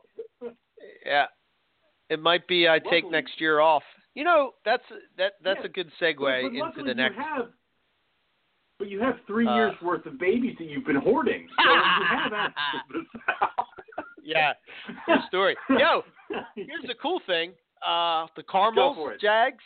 The Carmel Jags that I produced in 2015, I think I hit on a lot of supers. They're pretty sweet, man. They're coming into their own. They're really nice. That is cool. I do like that. I mean, you've brought over animals. You're like, I'm not sure if this is a super. I'm like, this blows my supers out of the water. So you're saying it might be? I'm like, yeah. You're like, but that's impossible. I'm like, I don't know what to make of this then. So what is this creature? So it's like it's shit like that. So obviously to see the animals come into their own, especially with caramel stuff, it's awesome. So and so sometimes you get hit on the numbers. I think my first clutch of super caramel jags, I'm like, oh crap. Doesn't look like I really got any supers. And then as they started growing up and shedding, I'm like, oh crap, looks like I got like 4. So it's like kind of just as what you got to know what to look at and what to look for. And again, after about a year, everybody does. I don't care what you are. You're not the same carpet python you were when you're a year old. It's just like you all have that one moment where you buy the hatchling. It is what it is. And then after about a year, you open the tub or cage that one day, move the hide box, and it's just like, nah. It's like, what? Who put this animal in my cage? Because that was not the thing that was there last week. And it's just like yellows and bright colors or blues, or whatever the fuck animal you're working for. The colors just happen. And that's when you fall in love with the animal. So... Yeah. Yeah. You know, all my whole X15s are doing that right now, so I love this time. Yeah, all the so I got a couple things going on as far as the animals that I've held back. Is for one, this will kind of bring us into our next topic, but poison ivy. I still can't figure out exactly what's going on genetically, and I'm not going to even speculate as to if it's genetic or not. But you look at poison ivy's belly, she definitely has black markings underneath her belly, which I don't see in typical IJs. And what's starting to happen with some of the babies that have what I call this shadow look, they have this speckling that's starting to come in down the belly, which is pretty interesting. So if I were to guess, and putting everything that I know together piece by piece, I think that what's going on is that over time, these animals develop melanin. They just get darker and darker and darker and darker, and not like a muddy dark. There's a difference between, like I'm muddy and ugly as opposed to what's going on with these animals. So I don't know. It should be interesting. If anything, I'm going to shoot for, at least those next year, just to see what's going on. But I don't know. It's pretty cool. Yeah, but didn't you have this year, like poison ivy got sick this year, correct? Yes. So it's like, and then you're going to move. And then you're gonna try breeding her. Like I trust me. I would love for you to breed those and prove that out. But it's like sometimes you just want to know when to hold them. Yeah.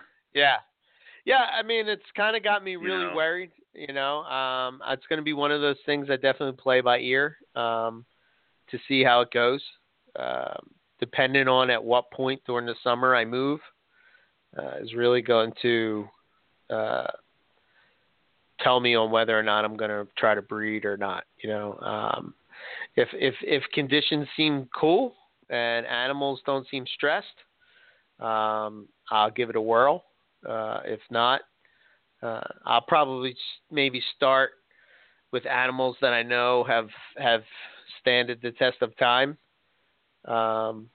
Produce for me multiple times and see what happens there. But, I think to a certain extent, man, you're right. I think it's, which is fine, man. I have no problem with taking a year off and just coming back even stronger the following year, That being said, you could have a complete opposite turnaround where you get there, you put everybody together, and it's just eggs.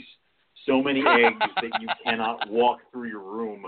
Eggs. Yeah. I mean, like, that could happen too. And I wish it is the one where you have more babies and you know what to do with, because I wish that for all of my friends who are breeding. But through my own experiences, as well as everybody else's, you're probably going to get a few.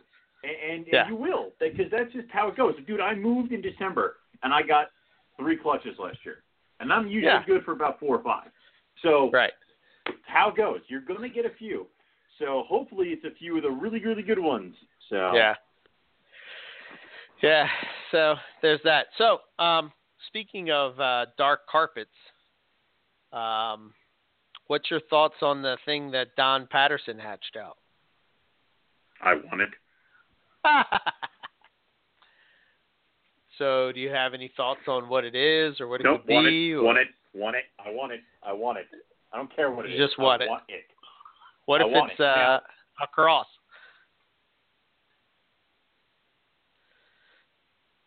Hello? What did you do? Hang up? Or? I'm thinking. See, now, Don has not released what the parents are, correct?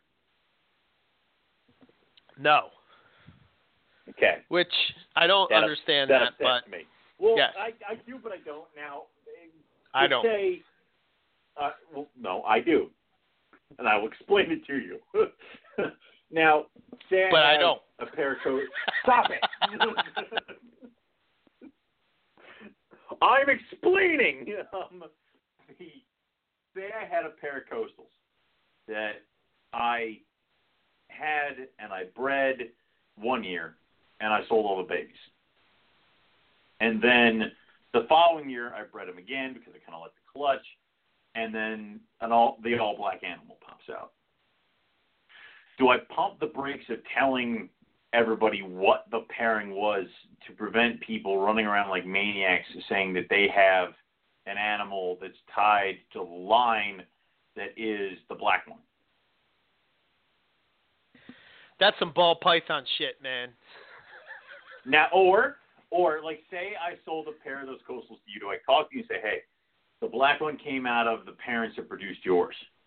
When you raise them up, I want you to breed those babies to each other and see if you get a black one. We'll kind of see how it goes. I'm going to breed the parents again next year, see if we can get a black one. And kind of see how it goes, rather than having everybody under the sun going nuts because they got a male or a female or some other shit. Yeah. So, all right. Let me start by saying this. I like Don Patterson a lot. I think he's an awesome guy. I think that he's been on the show multiple times. He's bred multiple species of python. I really like talking to him. I like his approach. I like how he thinks. All that. That being said, I personally think that I totally get how excited that you would be about hatching out something like that. When I look at it, my feeling is that it looks like a granite zebra. That's just my opinion of what I see. I've looked at the picture. I think you need to shed a few more times before we try to make any decisions about what the hell it looks like. That's the other thing. You can't really judge something like that till it sheds. Got to get a feel for what's going on. Right. I think that if you're not willing to share the whole story, then don't share it at all. Don't share any of it. Right. Just wait until you got to figure it out. Like, it may be an issue of, like, he doesn't really know maybe he doesn't know who the parents were. Maybe he's trying to track down the lineage of it, or maybe, I don't know, maybe you're right. Maybe he did sell some of the babies, and, if there's an all-black carpet, obviously that's a project, because he does do it for a living.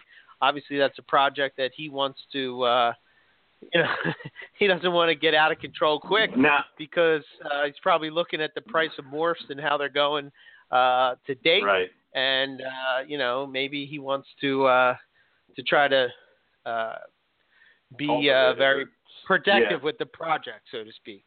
So, yes, I can understand all that. Here's my question. If you, by the way, if I ever call you and I start throwing money at you to give back any of the animals you ever got from me, it's because something hatched out of a clutch that it's related to and I want it back. So it's always be suspicious of that. So yes. I just mentioned all those people who have bred lie or something. If I call them and I go, so that mail, I think I really want it back, it's because an albino popped out, all right? It's because I need it back. So don't, if I ever call anybody asking about an animal that you purchased from me, it's because something's up, all right? So, for all you know, how do you know Don isn't trying to track down a girl that this thing is related to that might be a year or so older and might be ready to breed before he is? Like first off, we don't even know this thing is a male or female, correct? Right. No. There's really no information on it. No information. Let's just say, through the grace of God, it's a boy. Thank effing Jesus. So now we can breed it to hell in 2 years as opposed to 4. 18 months if Don pushes it. Anyway, let's say it's a boy, and let's say Don knows somebody. Like, imagine if I sold you a girl and its sibling, who happened to be a boy, turned out black. Obviously you and I are cool enough and friends enough that I will be like, hey, this happened.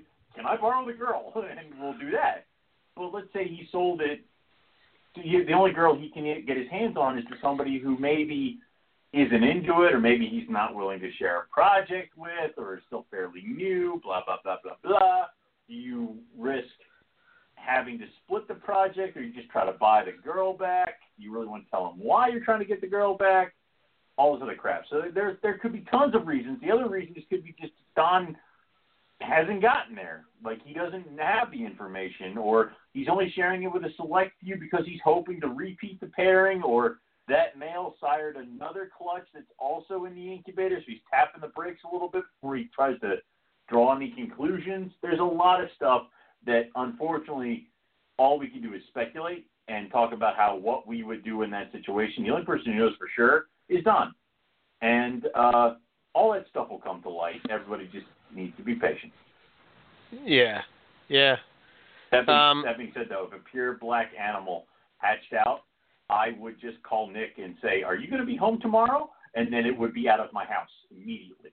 Like, immediately. I would drive it to Washington. I am not going to be responsible for killing an entire morph of carpet python from something weird happening in my house. No. Man. Yep. I would not do that. But so yeah, I don't know. That was kind of a cool thing, I guess. Kind of a weird thing. But I think on that same post, some of the morph haters came out of the woodwork, hating. I don't know.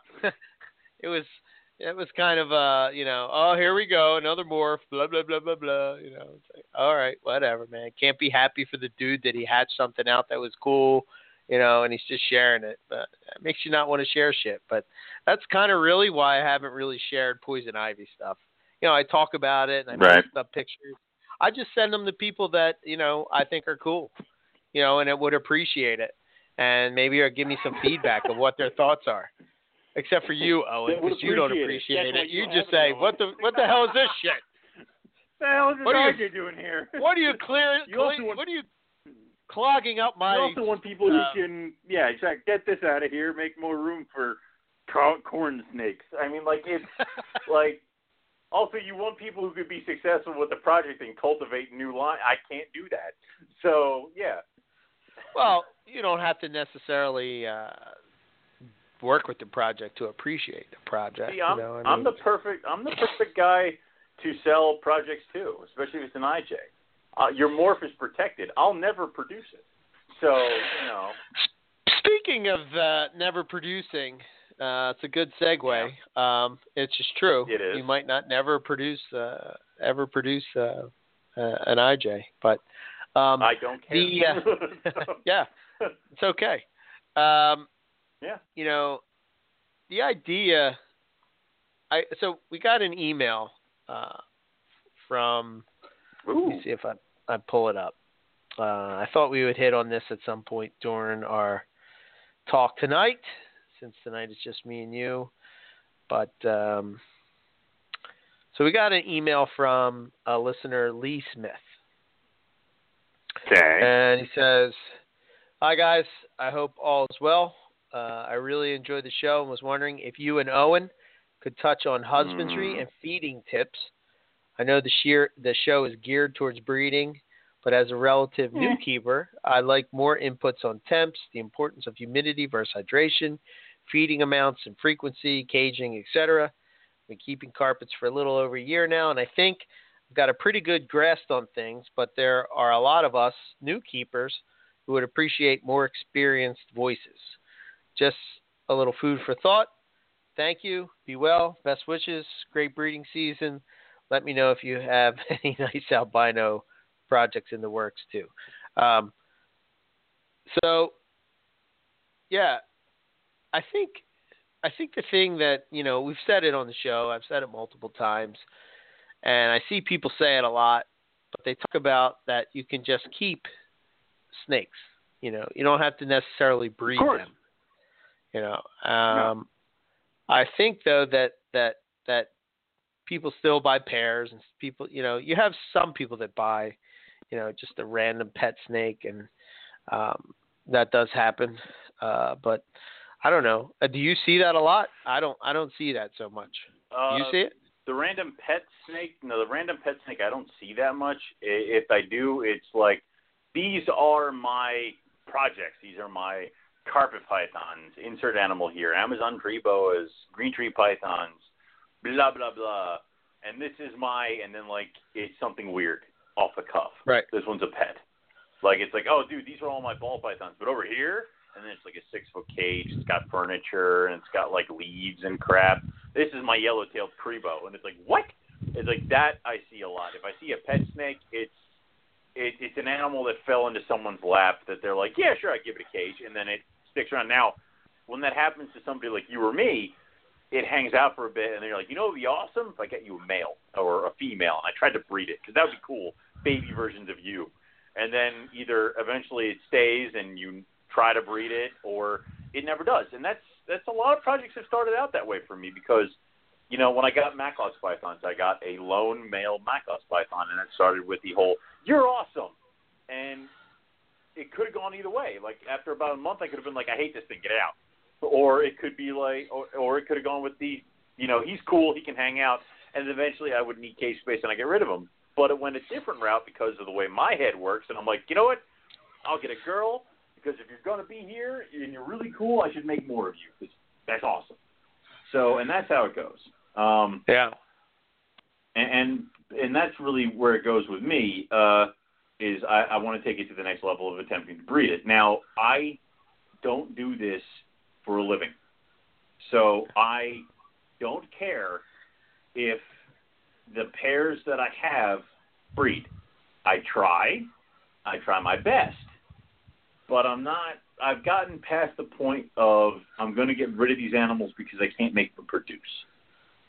Because I've kind of gotten it through my head over the years of doing stupid things like that, is that if you hang in there every once in a while, they will.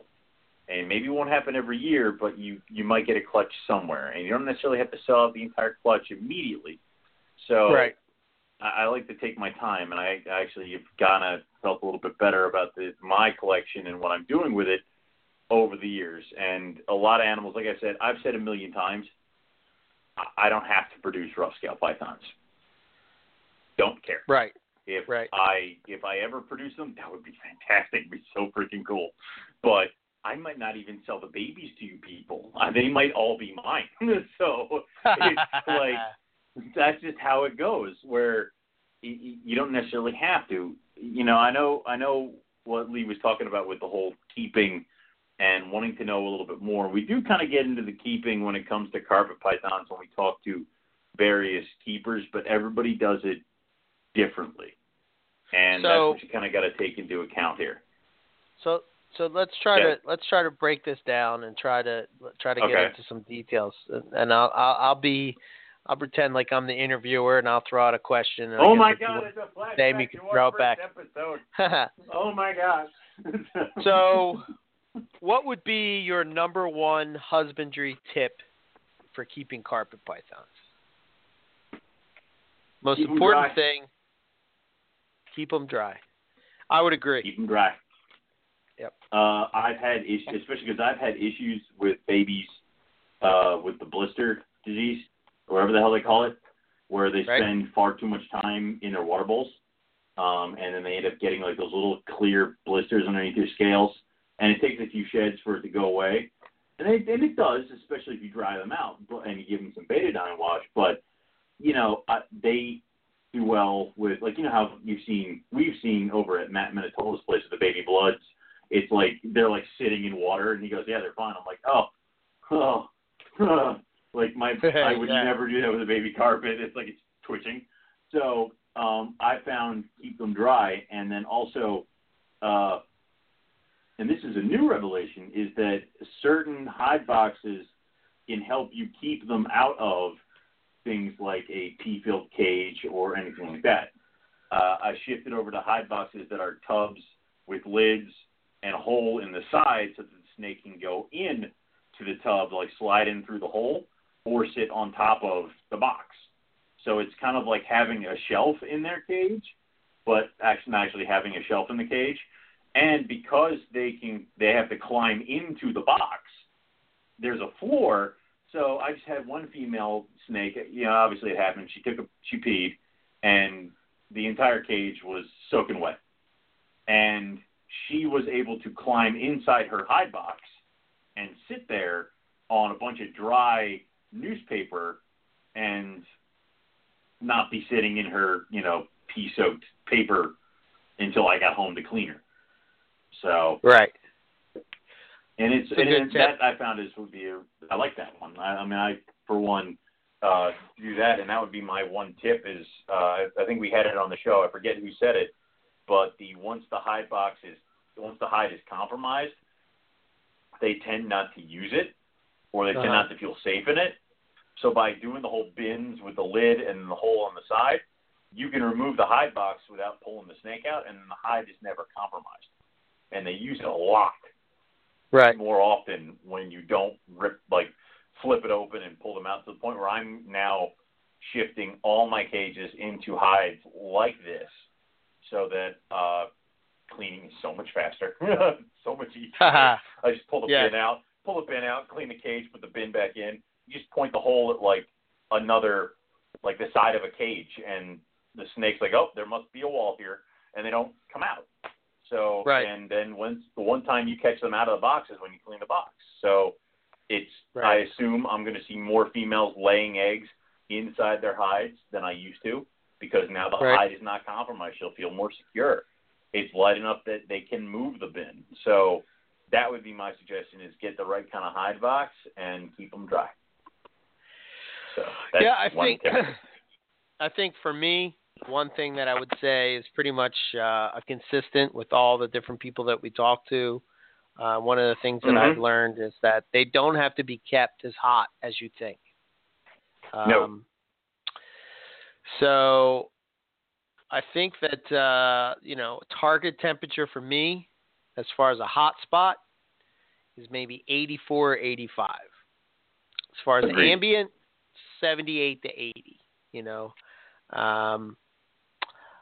if you're just keeping them, carpets, I think, and this is just, you're not going to breed them or anything like that, you're just keeping them, I think that they would do well with ambient temperatures of maybe 80, 82, and you don't even need a hot spot. You can keep them successfully that way, and you'll have no issues. And I would also suggest that if you are just kind of if you're looking for a Morelia just as a pet, look into something like a Bredli, an Inland, or if you're even wanting to, a Diamond. Those are Morelia that are far, far more forgiving when it comes to temperature shifts and crazy stuff like that, because of what they are.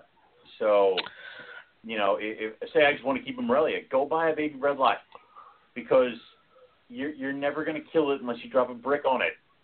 So, I think the other thing that I've learned, and I think this probably applies more so to chondros than carpets, but I think I'm starting to approach my carpets the same way. I think a lot of people have this misconception about humidity, and like Owen said, you don't want your cage to be wet. Wet in a cage is bad. Very bad. It's not good. But you want, I think the things that separate chondros and carpets is that carpets actually will use their water bowl, whereas chondros, they could be sitting above it forever, and that's why sometimes I guess you do have to spray them because they'll drink off of their their coils or something like that. But we'll stick to carpets for this discussion. So as far as carpets go, I think that the more that you would change the water bowl, the better off you will be, because the animal will stay hydrated, and you'll have perfect sheds. I've never had bad sheds in carpets. I don't know if it's just me, but I've never had a bad shed. As far as now, I've had sheds that are bad on chondros. I've had them on scrubs. I've had them on ball pythons. I've had them on Burmese pythons. Retics, but carpets, nope, haven't had it. They shed perfect all the time. Even if you have a rough shed on a carpet python, it's like then what I did is I tipped over their water bowl, closed up their cage, walked away, came back later that night, and they'd peeled it all. I mean, like and again, this is like we're talking like the one or two times I had a bad shed on a freaking carpet, which I think it was probably because something was dried out in the whole freaking room or something like that, or I had just gotten it and it wasn't used to things. But even then, it's one of those things where it's after a little bit, or even then, just like I said, tipping the water bowl over, walking away and coming back that night, they take care of it.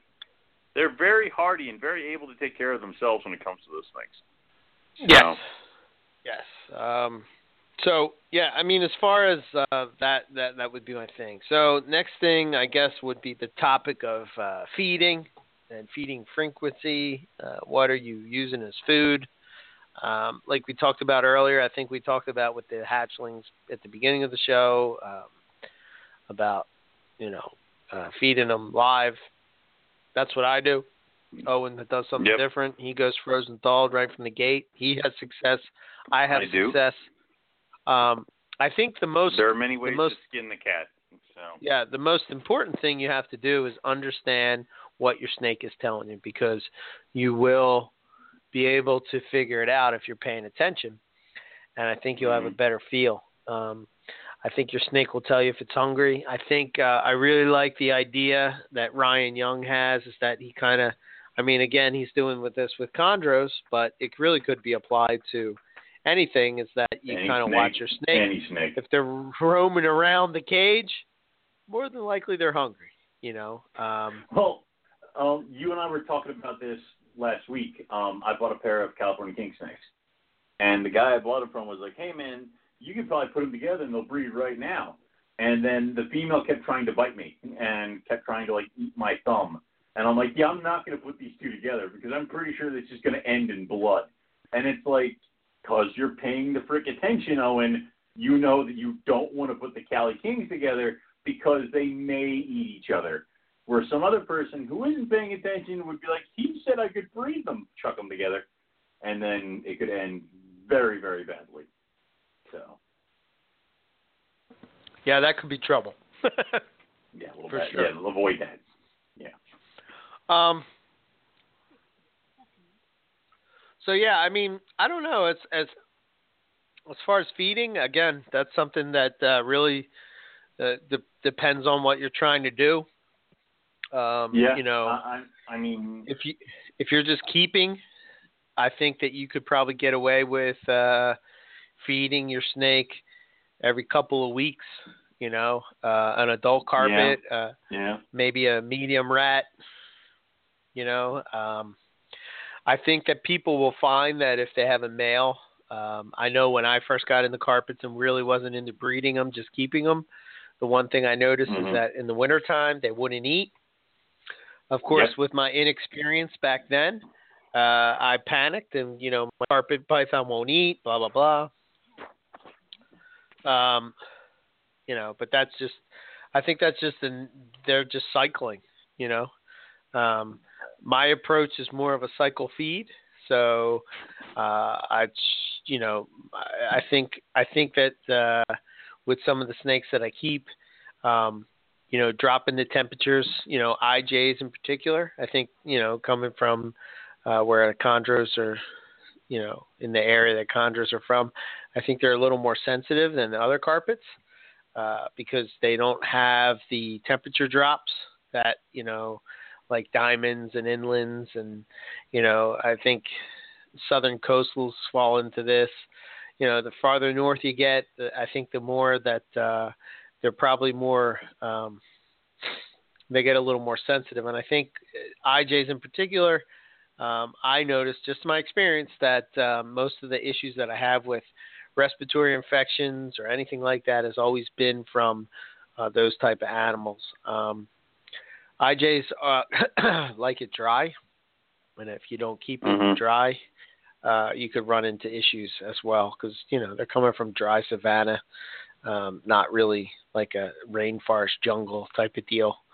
But I think that for me, cycling will be the food cycling will be the cue that would get them going without really dropping the temps. I mean, when we've dropped the temps in the past,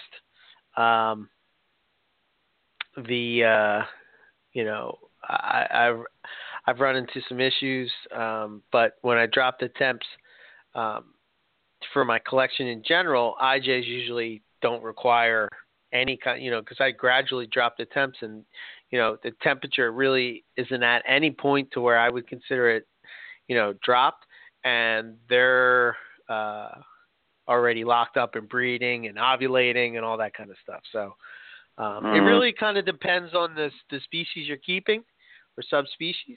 I think that we've done some past episodes where we've talked species specific.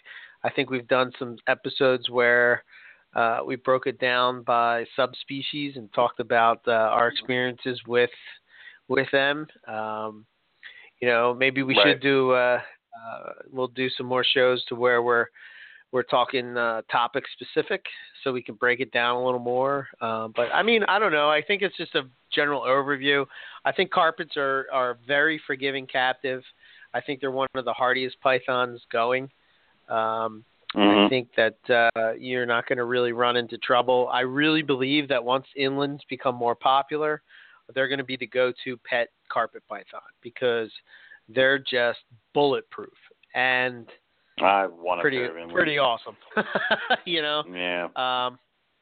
So that's pretty cool. I don't know. I think we kind of hit on trying to think. Well, and then they were talking about caging and stuff. I mean, like we said a million times, I keep my adults in 4x2x2 and 3x2x2, and then I keep juvies in 32s and 41 quart racks, and then I keep all my babies in 5-quart rack tubs, and that's right. It. I mean, and that's what we're talking about, carpets, and that's pretty much good for almost all the pythons I have. You, of course, have rack systems, and you keep different, and you have success, and I have success. So it really is all about what works for you. So, yeah. I mean, they both will work. I think that, I probably, if I, all said and done, I think that a cage is better for the animal as far as you have not only, sometimes with racks you lose some height, where you might have the floor space, but you lose height. Really doesn't matter when you have an animal like a ball python, but you can argue back and forth on whether it matters if it's a carpet python. What I did keep my carpets in big cages where there was height to it, at least 15 inches or higher, and offered them a perch. They never perched. So no, and I'll agree they don't perch, but if you I have seen some people perch. Exactly, and I have too. Yeah. But if you do what I do with the bin thing, you'll see that they are more they're more likely to coil up and sit on top of something that's larger and square like a bin or a shelf, than they would maybe a branch, in my opinion. Yeah, I agree. I know what you mean. You know, I know, and you know what the other thing is that, remember, I couldn't get the rough scales to perch for the longest goddamn time until Julie told me that my perches were too thin because they like giant, thick branches to just lay on top of. So, right. You know, just because they're related to chondros and they might sometimes perch like chondros, doesn't mean they're going to do it all the time.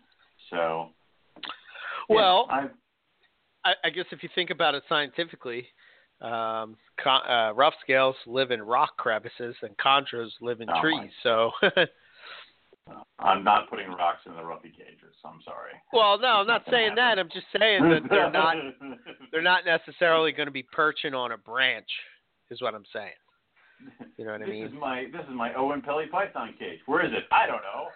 I made it with a bunch of rocks and crevices. You never see it. I lay food down on that rock and it disappears. Yeah, just like the wild. Just like the wild. Yeah. So yeah, I don't know. I guess I hope that answers a lot of your questions. I'm sure you'll hear us talk from time to time. Yeah, I mean, if you do have questions about keeping of carpet pythons, so you are still fairly new, remember we do have the entire back catalog. If you're interested in keeping or how other people, the breeders, do just keep their carpet pythons, give it a listen. You know, find anybody who's coming on who works primarily with carpet pythons, because we usually ask them the same questions of how do you do your setups, what's going on. And like we've said a million times, just because this person does it this way doesn't mean you have to.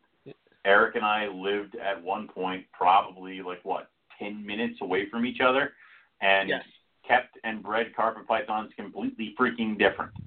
So but both that's had just success. how it goes. Yeah. Dear God. Yeah.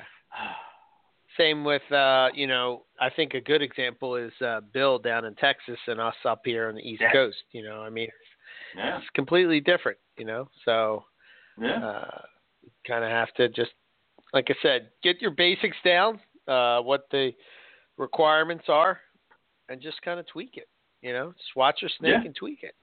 That's it. Best thing you can do.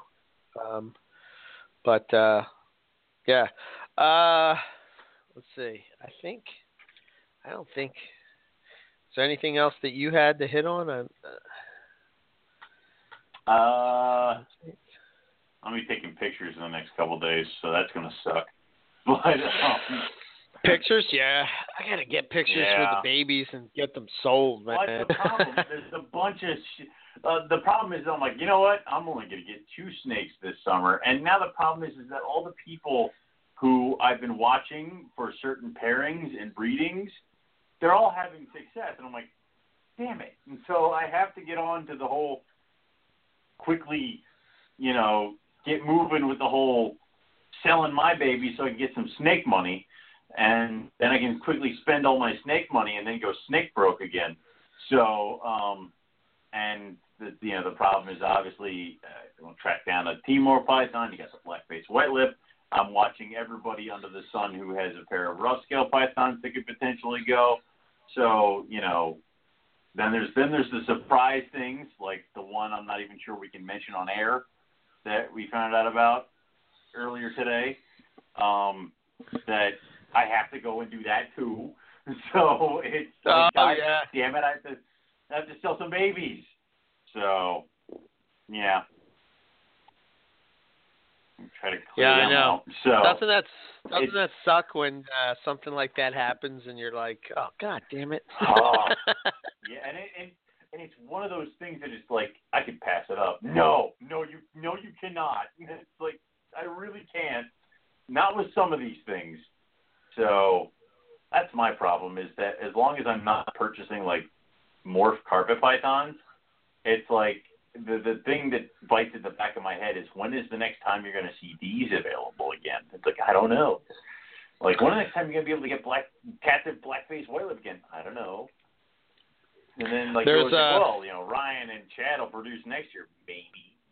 So there's a project that I got into via trade that I will share with you after the show. Oh, this is a good one. All right, everybody else. Yeah. So yeah, did some trading and some. I'm pretty excited about it. You probably won't give two shits about it, but. If you come at me with albino red-eared sliders, I will drive to your house and smack you. Okay. So. No, it is not that. Not that. Thank God. Not that. Yeah. So. I'm really excited about these red-eared sliders. What the fuck is the matter with you? So. Yeah. Yeah. Oh man. So yeah, like I said, I'll share it with you after the cool. after the show. All the viewers right now are pissed. Yeah, they're all mad. So. Well, you got to create something like that. I will tell you this: it is not. It is not a carpet python, and it is not. I like it. Morelia. Oh. It is not Morelia. Oh. And it is not a ball python. Stop it! I can't handle this anymore. All right. Yeah. All right. The anticipation is killing me. So. Yes. So it's pretty cool. Anyway, let's see. When is the next Hamburg? August. Okay. I don't know when. I'm not really looking forward to it because it was disgusting in June to the point where I'm like I'm pretty sure I laid my head on the table for like 20 minutes and went, "Please kill me." It was disgusting. It is so hot. It's horrible when I don't have to turn on the heat on my displays and the snakes are sleeping soundly in their acrylic displays. Oh, boy. Like, I woke every single one of them up when I had to pull them out because they're like, oh, no, I'm sorry. I was very comfortable at 85 degrees. It was horrible. And it's one of those shows where where if the customer isn't wearing deodorant, you just want to die. God! They come up and I was wondering where you were going. Oh my God! It's like they're like, I want to know about carpet pythons, and you almost like throw something at them so they leave. It's like, no, just go away. And by the end of the show, you're just like, I just want to go home, and like, if I had a pool, I would be like, the snakes are inside, and I would just flop into the pool and lay there for 10 minutes. You should get a pool. when you and Dory move, get a pool. This way, after every Hamburg, you just come outside and just floating in it. So yeah. I just sent you the picture, by the way. I know. I'm going to look at it now and make comments that nobody can. The hell is that? Where the hell did you get that? Is that what I think it is? Huh? Is that yeah. Or is that just No. That? It's not. No. Yeah, it's that. It's that? It's that. Yeah. It's that. It's that. Oh. It's a... Are we going to breed that? Are we going to breed that? No, I don't think so. Oh, it's a that of a that. Where the hell did you get that? That's enough. People are going to get mad. Yeah, yeah, we'll stop. But there you go. That's my... All right. Wow. You were... Yeah, all right. You weren't lying. Okay. So... All right, then. But yeah, I mean, so that's the next Hamburg show, and that's in August. In August, the summer show is like June and August because there is no air conditioning in that building. It's one of those shows where people kind of just they show up in the beginning before the doors open, before the sun gets out. They get in, they buy what they need to buy, and then they get the hell out of there.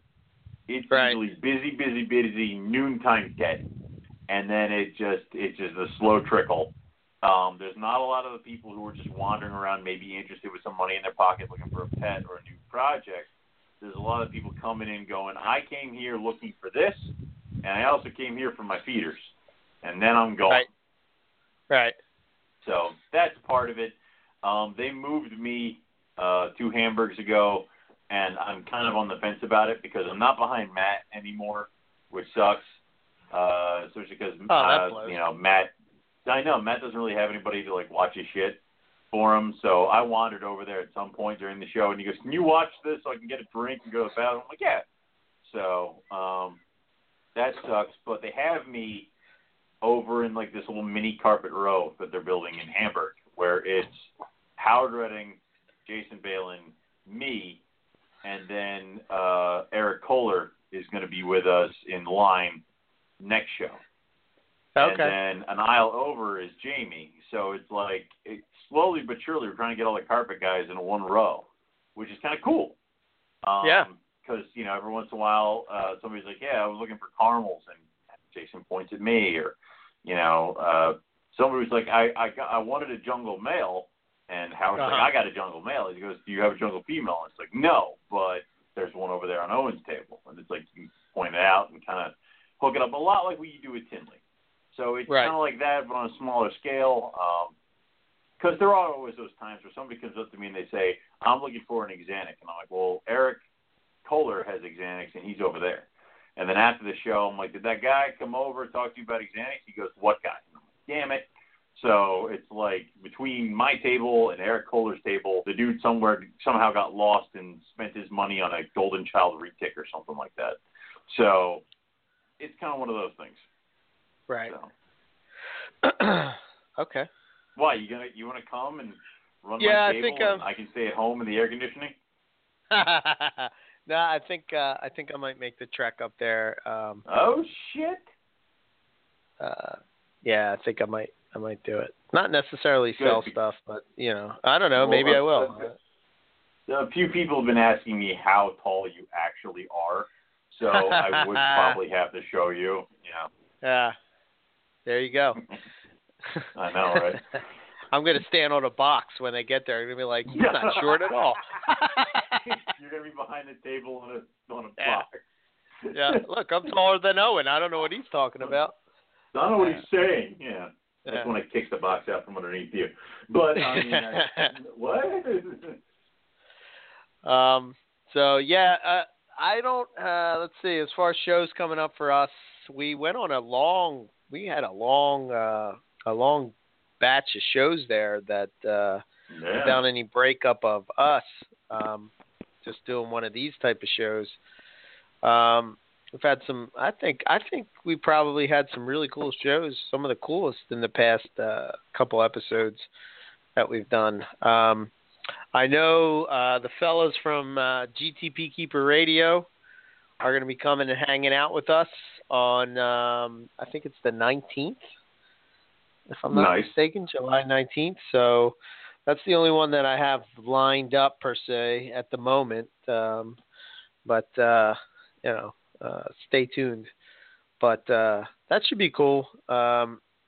Maybe we'll be talking some Chondro and, I'm sure we'll get into podcast talk and, just the overall reptile community and all that kind of stuff. And Bill's on, so I'm going to demand some rough scale talk just because. So. Yeah, that'll be interesting because, again, you don't hear a lot of people are able to come on and talk about that. And I always like hearing about that because I can relate to Lee and his questions because, you guys are keeping rough scales and, you're experiencing it.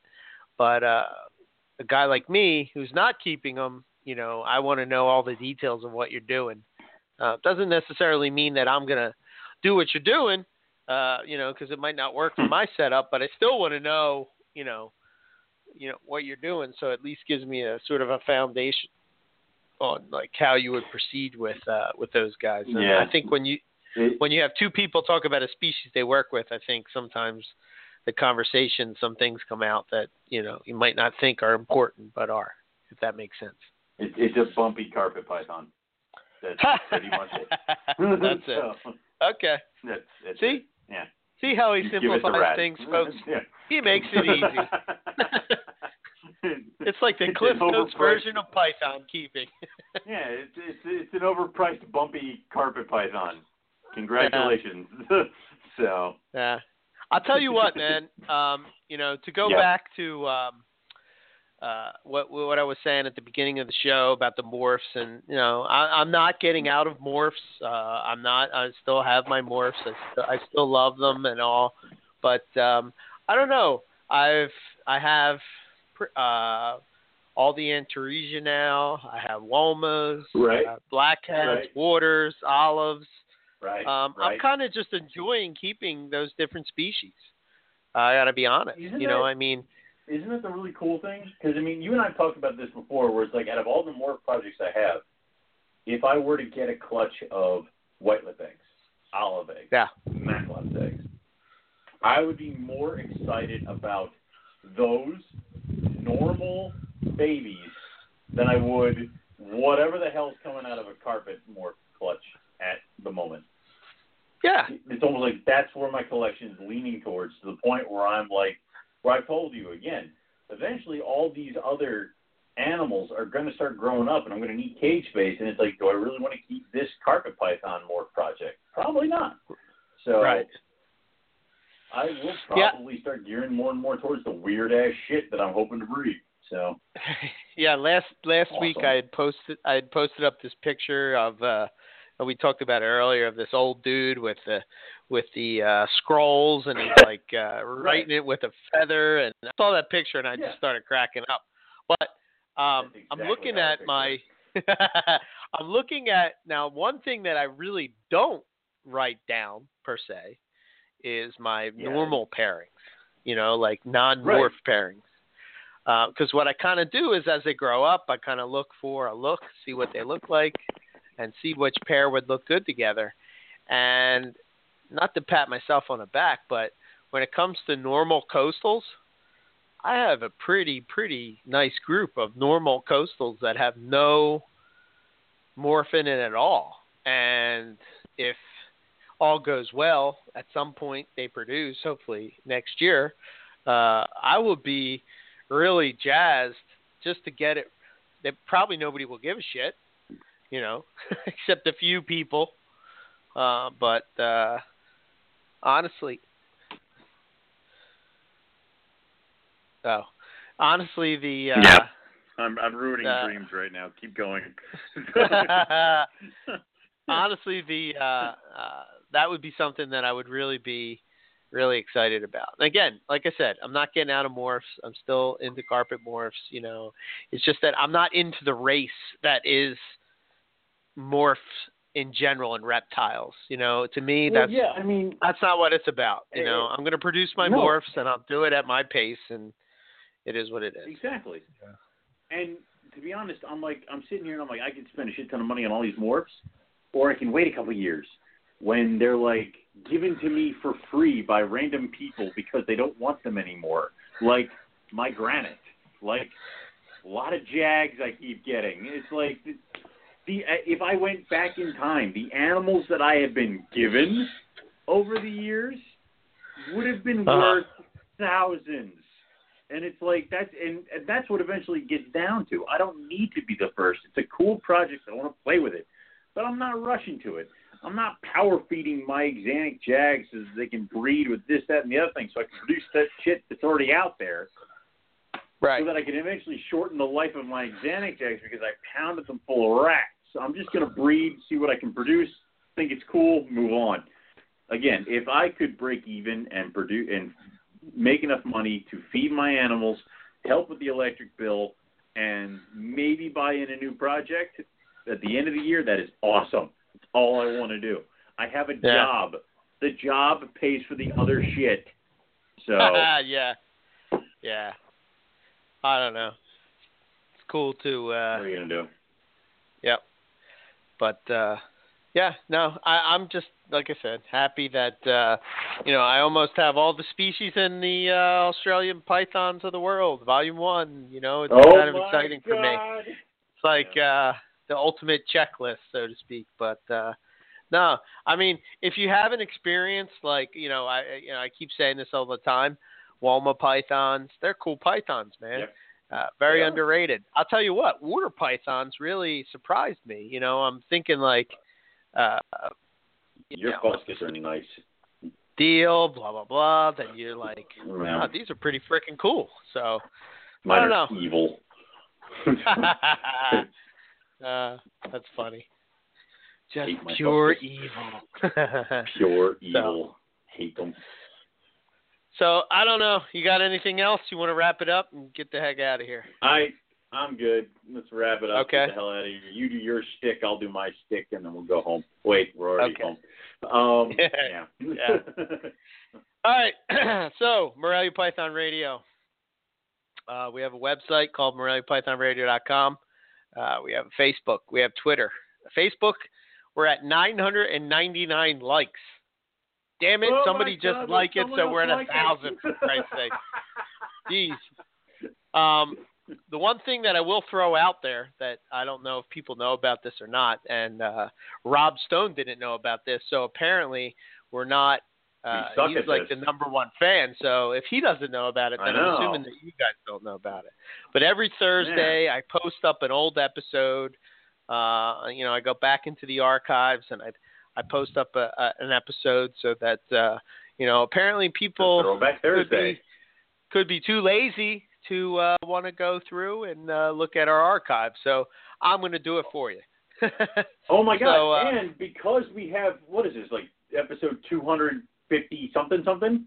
So everybody wants to talk about how they can listen to us on the Wednesday drive into work. Now, on Thursday, you can listen to the throwback episode on your way into work. Oh, my God. It's amazing now. Yes. Way to go, Owen. There you go. What I wanted to do was I was really a fan of the Quick Blast things that Reptile Radio did, and man, I think that would be cool if every once in a while we just did a surprise show for 15, 20 minutes. But I know, really? I know you can only take me for about 3 hours a week to talk to. So it's a little much.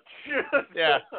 So, sometimes that can be too much. But who knows? Maybe every once in a while we'll throw that in there too. But yeah, go like the Facebook page. I post up the link there. It's also posted to Twitter as well, but really the Facebook page is where we share all the important stuff. So on our website, MoreliaPythonRadio.com, for our actual blog talk page is blogtalkradio.com/MoreliaPythonRadio. You can subscribe to us on iTunes or whatever podcast app you use. If you want to get in touch with us, maybe you have an idea for a show, a question for a guest, a topic, whatever. You can send it to info@MoreliaPythonRadio.com. So that's it as far as that goes. As far as myself, E.B. Morelia, hopefully tomorrow at some point I'll be able to take some pictures and get some for sale ads up and going. I have some Citrus Tiger stuff that's ready, and I want to get it out. I have the Citrus Tiger head albinos. They're on their third meal, so they're pounding food. So I want to get them going as well. And who knows, I have some pure coastal stuff, caramels and blah, blah, blah. So lots of head albino stuff. So, look out for that. One thing about my Facebook page, E.B. Morelia, is that my website actually links up to my Facebook page. I don't know how they do that or whatever, but there's a little tab up in the top that'll say store.